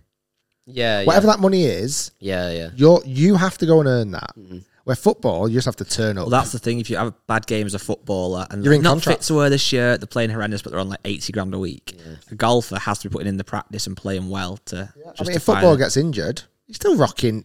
I mean, do they even get a pay cut if they get injured? I don't, unless it's long term. I don't think so. I don't do a podcast with one of them and ask them. I will do. Like, they just chill out, Netflix, like feet up, whatever, and they're still getting paid. That doesn't happen with golfers. Does it? Yeah. If you're injured, like, I know of course, it's less likely you're going to get injured. You'd like to think, but you know, well, injuries still happen. Yeah, like there's almost no backup, is there? No, I know. I guess it's counteracted with like sort of, I guess, the expected longevity of a golfer's career in a way. Having said that, who knows, the way that, you know, you look at, like you say, you're talking about the PGA Tour prize money now. Well, golfers all of a sudden start retiring a bit early. Or, yeah. You know, you see the guys, I don't know. I don't know whether guys ever lose that competitive spirit or want or love of playing the game. So we'll see. I think also once you made ridiculous amounts of money, you're not playing for money, are you really? No, I know. Yeah. Past a certain point, so like retirement probably still wouldn't come down massively, because certainly if you've done well in your career, you're like, well, I'm just playing for trophies now. I'm playing for whatever it may be. I never imagine. I mean, I don't know this for a fact, obviously, but when you look at the top 50 in the world, certainly the top guys, if a lot of them aren't playing for money. Sure, they're playing for the PGA Tour wins, the records, the like world ranking points. It's that like wanting to be number one must be more important than the money to most guys. Yeah, I think looking at your earnings kind of never goes away. You get a text, you know, at the end of the week telling you what you've earned, so you never kind of miss it. Like, yeah, it literally just comes up on your phone as a text. Yeah, because you get a text, you know, the tour texts you with your tee times and everything, and you know if there's ever a suspension or things like that. So you get a text at the end of it saying you finished, you know, first, and is that net or gross that you get text? Well, that's your earnings. But then you have to take all the tax and stuff off it. Oh, yeah. It'd be like what you see on the PGA Tour. It'd be like what you see on the what you see on the PGA Tour website, I guess, or European Tour. It'll be like something that would first. But do they take a slice anyway, or not? Let's say first place, $1 million. Yeah. Right? You win. Yeah. You literally get a text on your phone saying, yeah, that's your money that then would get just $1 million just on your phone, just there. Yeah. It's like when like Billy Horsell won the FedEx, he gets like 15 million on his phone or whatever. Maybe not at the bonus. You don't get the bonus pool on your phone, but he'll get his. You actually probably would now, because it's one event, isn't it? So you probably would get a text that says you've earned. Do you know one thing though? And this is, I don't know whether they do this for the prize money. It doesn't make me want to watch more because they're paying for more money. Mm-hmm. I don't think. Like whether the FedEx was $1 million, 10 million, 15 million. I don't know whether that's because you've always been in the game or not. Because I would say that. I would say I don't really, you know, watch it for the purse. Like, you don't watch the US Open because No. you're interested in the purse or not. But I don't know whether like somebody would tune in because the FedEx Cup is advertised as. What do you get for the FedEx Cup? Is it 15? 15, I think. You know, they see it advertised and it's like, 15 million to the winner and like it's coming down to the last 9 holes. I don't know whether people would tune in because they would see that. I guess very difficult to answer when you're just interested in the game. Of course. And you're gonna watch it, isn't it? So I would be interested. I don't know what the numbers would be on that or whether it has enticed people to watch or not. I genuinely think, and I said it before about this match, I think genuinely if I saw 2 professional golfers putting their own money in, if Phil was playing against Tiger and they both put 10 million of their own money in, I feel like I would watch. Do you think either of them would like miss 10 million? Do you think they'd like? Well, that's it. They'd lose and they'd be like, I don't know what number scares them. I've no idea. I feel like, but even then it wouldn't be real because all the advertising revenue they're getting from that, it's not out their own bank, is it? They're still going to make 10 million. No, we film it. Right, we're going to put it on the YouTube channel. So they literally get nothing. They get nothing. And we have 2 briefcases, 10 million each, and at the end of it, shake hands. Oh, wait, I come up with a better format. This would never happen. But rather than money, right, Bryson and Brooks play each other like they've done, but the loser can't play the next year's majors. So you're putting that on the line. Then you'd never happen. But what are you gaining out of it? They're gaining that there's something on the line. Because whoever loses can't play the majors the next year. What's the winner getting? Yeah, what's the winner getting? The fact pride that you can't play the next 4 majors because I beat you. One less competitor. They're getting the fact that it's not as much what the winner's gaining, it's what the loser's losing. So it's like if you're that bothered about beating each other, because obviously it's made up for telly, it's just made up, isn't it? But if you're that actually bothered about beating each other, or you think you're going to beat him so much, we'll put your next 4 majors on the line then. It's a good brainstorm.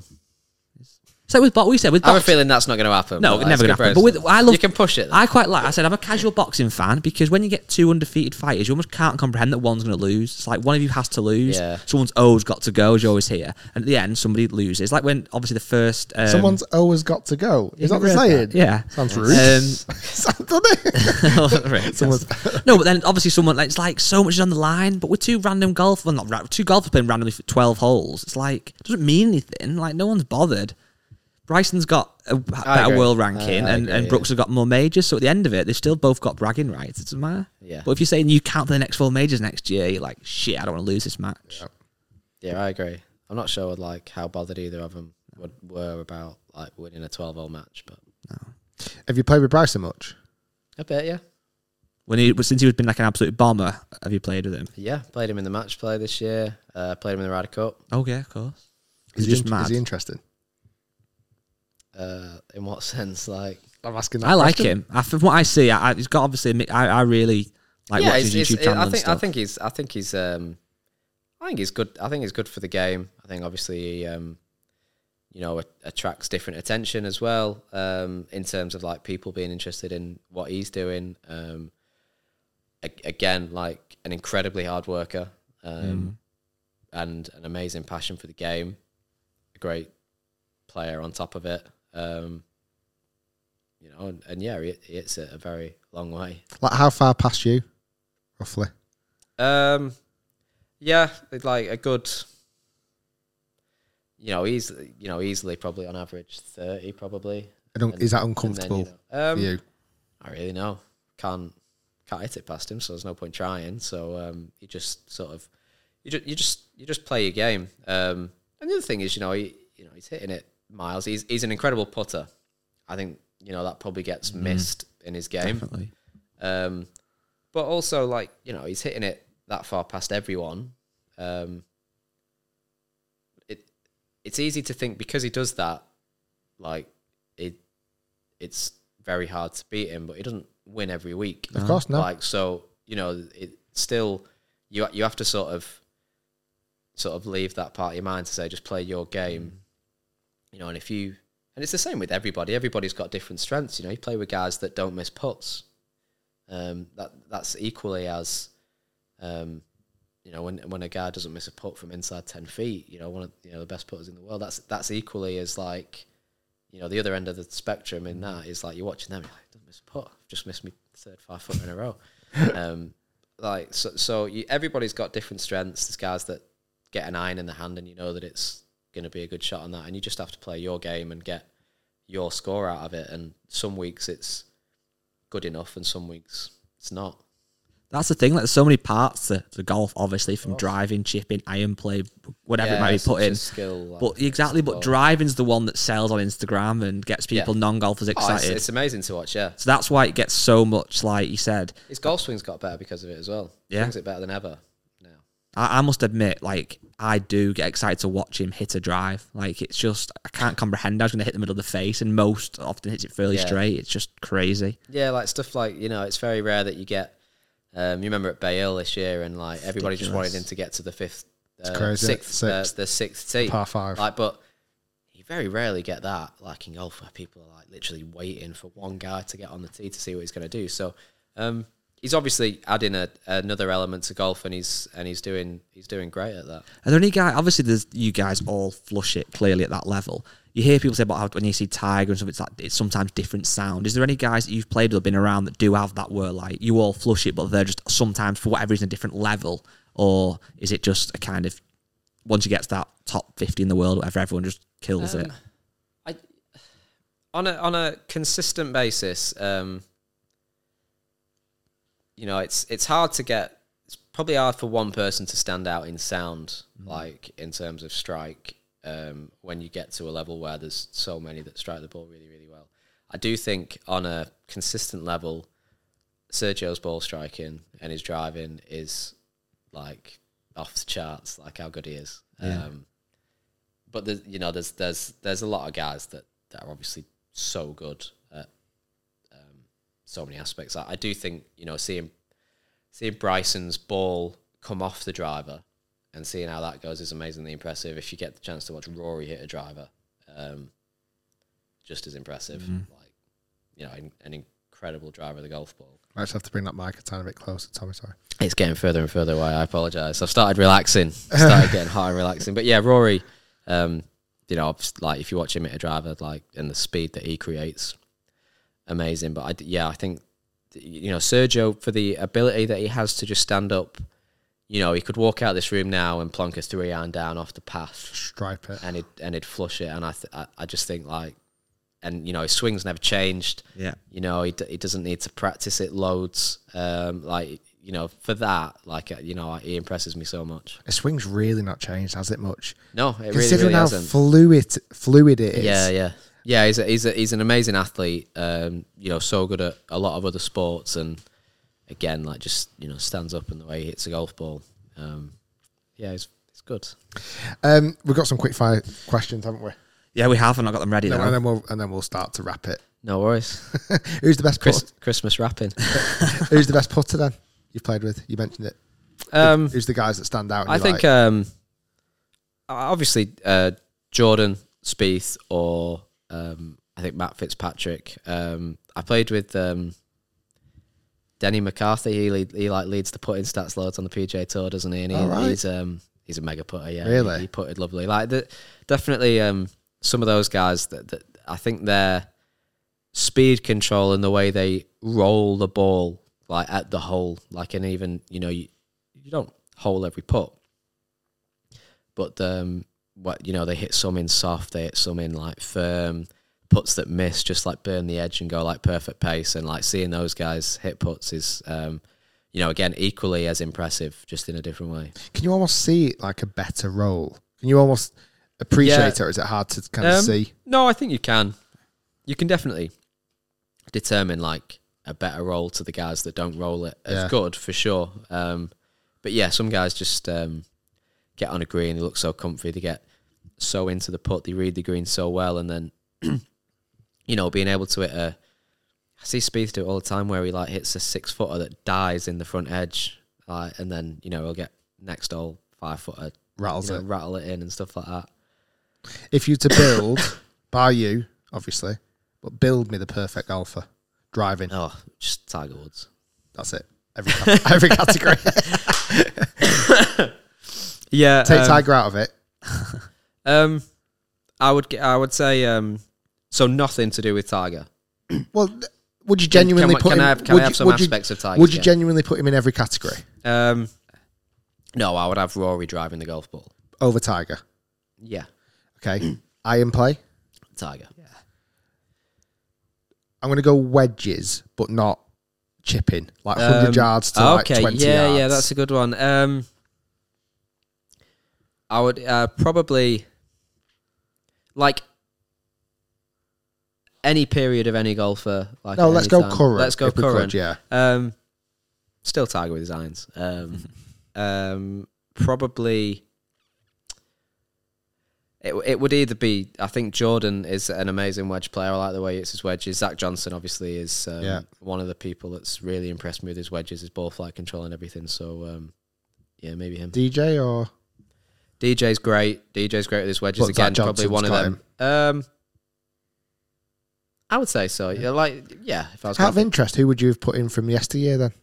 In that, I would have added Thomas Bjorn from about like when he was in his prime in wedges. Really? I think, yeah. Was he unreal? Yeah, he was. Yeah. So then, short game around the green, excluding bunkers. Mickelson. Yeah. Just for every shot that you can play. I would have a lot of trust in Mickelson getting up and down for me. Yeah. Bunkers. Green side. Yeah. Phil, Justin Rose. I'd throw myself in there. Jason Day used to get a lot of good. People say his bunker play used to be really good a couple of years ago. Yeah, I did that quite a lot. But you like bunkers? Yeah, I feel comfortable in a bunker. Yeah. If you're hitting into a par 4 and you miss the green, would you rather be in a bunker than not in the bunker from 20 yards off? Yeah, you would. Putting. I'm going to ask it 2 category. Okay. Yeah. Give me a guy for just general best putter, and then I want somebody for like clutch. I think I probably know the answer for clutch, but like for Tiger for clutch, gotta be I think so. It's gotta be Tiger for clutch, isn't it? I think if you literally now walked out, probably not on those greens right now because they're still frosty, but if you had to literally give somebody a putter to hold a 6-foot putt to save your bloody life, surely you're giving it to Tiger there. Yeah. Unless, would you do it yourself over Tiger?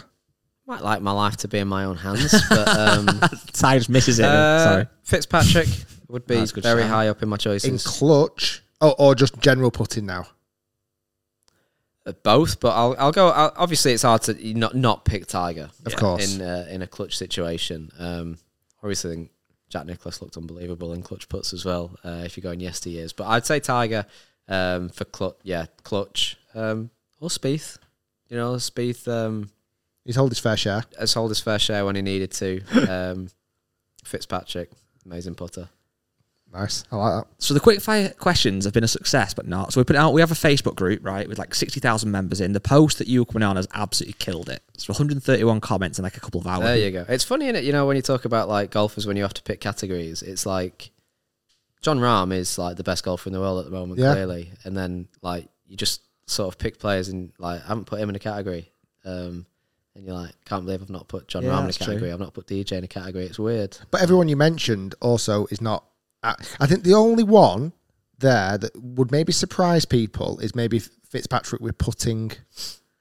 Yeah, if they watch him putt, it wouldn't. Like he's in what way? Just a phenomenal putter.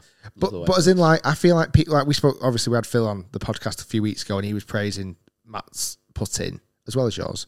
But like, I feel like the general golf viewer would never really get a chance to see how good Matt is at putting. Yeah. Mainly because they showed the Americans at the top of the leaderboard. But as in like... Well, and I also think, I don't know, sometimes it comes on to putting, and unless you're all in a bunch of 20-footers, I think people just expect you to make a 6-footer. If he puts a 30-footer with loads of slope and grain that we can't really see, and he puts it to like tapping distance, that's not a sexy shot for the telly, is it? But also, you know, like 6-7-footers holding those, like people, you know, on TV, you don't really think much of it. Like you just think, no, it's just holding. But he just holds it for days. Yeah, it's just such a, you know, very solid, But Jon Rahm, like I say, in every category, it sounds phenomenal golfer, the best golfer in the world. Colin Morikawa. I mean, to be fair, like, you know, if it's not Tiger, Colin Morikawa for irons. I've heard this. He's pretty. Yeah, that's where he's like, the comparables are really similar. Yeah. So like, you know, there's obviously if you said, you know, not Tiger, I'm biased towards Tiger because having seen him play at his best as well. Like it's hard, you know, you don't. Did you happen to have some sneaky time with some of these players recently, by the way? Oh yeah, potentially up close and personal. Was TW? No, he wasn't present. No. Oh, okay. Just wanted to know. Well, that's so the the Facebook questions. We had a lot. Good news and bad news. We've actually covered a lot of them within this. There was a lot of people saying, not got a question for Tommy, but just telling me I absolutely love him, which was really nice. And then a lot of people, this was kind of like from your mum, quite good banter, but got quite. There was a lot of banter, but got a bit stale after like the 10th time. So people said, "Love his hair. What shampoo does he use?" Literally, the amount of people have asked you that must get really annoyed at that question. Is like ridiculous. So yeah, and people don't believe me anyway when I answer. go on, let's say the answer then. I don't even want to know. Choose any. Choose any. Yeah, it does look really good. But one question that we kind of had on here, which how much would you cut it for? Would you cut it for charity? Oh yeah. What's the number? We'd have to talk about it and negotiate for charity. Could be good parts of the video. I would shave it off for charity, of course. One of the questions we had was, what's your favourite club in the bag right now? And obviously, when was it you moved to TaylorMade? Was it last year or the year before? Last year was my first full year with TaylorMade. So you were in being an ambassador and stuff. You were a full Nike player, obviously, for years. Then you kind of went mixed bag, and then you went to, obviously, all one brand again. So, kind of two questions. What's your favourite club in the bag right now? And how have you found that transition from kind of a free agent, if you like, using bits and bats, then going to all one brand? Favourite club in the bag? Sevenwood. Nice. Beautiful club of Sevenwood. Was it a Sim 2? Yeah. It's been a great club. Like the game slightly changed. I always used to have 4 wedges, and I had that blue Nike 5 wood that was you had that amazing. A long time. Even Tiger told me it was a really good club, so I was like, keeping the blue 5 wood.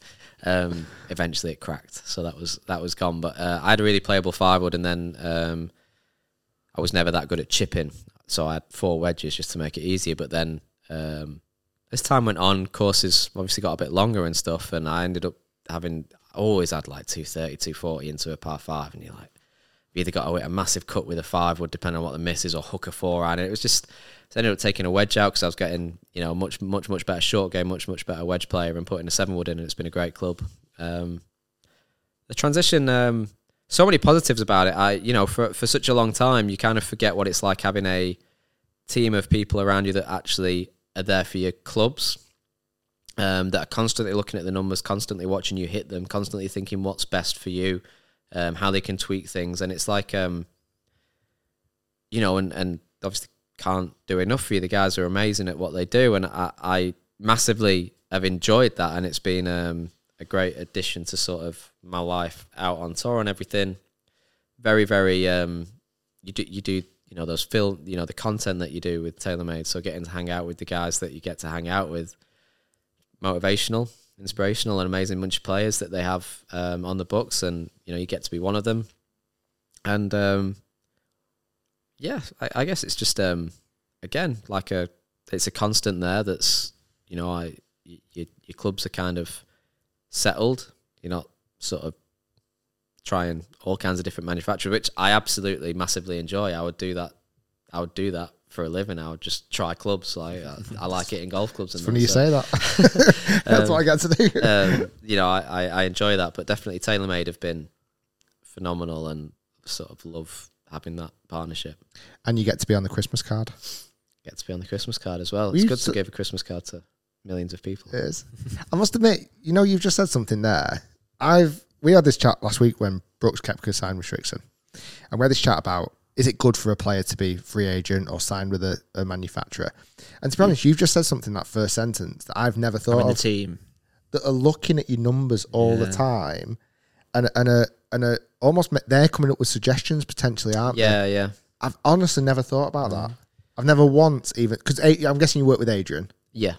I've never once thought that almost you have like a mechanic there. Well, absolutely. To always be looking at your tyre pressure, that you've got the right oil. They're always checking your clubs. They're always making sure the right lofts and lies, shafts, grips, the weighting in your driver. They're looking at stats that you produce at week in, week out. They have your swing speeds, they have your club speeds, they have your ball speeds.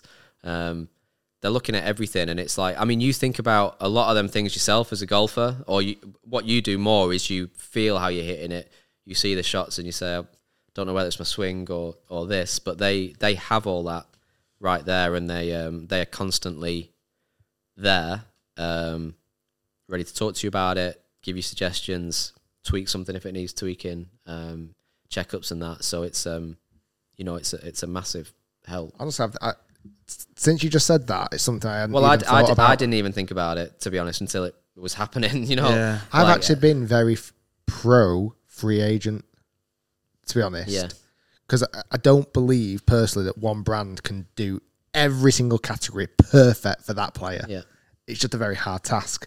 But yeah, absolutely, yeah. What you've just said there, and that's why a lot of contracts are 14 clubs. Yeah. Oh, sorry, 12 clubs, sorry. Yeah. Because you can have the option of having there's always somebody that loves the putter or whatever. loves the lob wedge, or they have a 5-wood that they don't want to, get rid of or whatever. But that first line just made me think, God, yeah, that Unbelievable. That makes a lot of sense that I hadn't even thought about. You've got, like I say, you've almost got a club mechanic there all the time that's just making sure everything in that bag is perfect for you to go and do your job. I think we will genuinely start to wrap it because if the golf course is open, which I hope it is, we'll need to be teeing off very soon. Well, you need to be teeing off very soon. Thank you, Tommy. That was really good. Awesome. Did you enjoy it? Much. Thank you. Yeah. Yeah, let me know how it goes. Let me know if people listen. You were present. People will listen. Did you like it? Did you enjoy it? I like talking about the game. Yeah, I do. I enjoy the game. Love the game. And yeah, I'll talk about golf whenever you want. No worries. Just down that camera, if you can just say you love the Rick Shields Golf Show podcast. No, I'm not going to say that. Well, thanks, Tom. That was a pleasure. And, I even got a Tom. He did. At the end there. Let's see how close we've got after an hour and 20 minutes talking on a podcast. 2 hours we got to. Did we? Yeah. 2 hours. Nobody's going to listen for 2 hours. You'll have to cut it. If somebody's listening right now, somebody's made it to the end of this podcast. What should they tweet you? Then it's been a very long journey. Like go journey. and tweet or put a comment on Tommy's Instagram. Yeah, hashtag please. Thanks Tom. If this gets traction, then right. Thanks everyone. Yeah, thanks guys. again, thanks class. team behind. Thanks JCB, and hopefully we'll get on the golf course soon.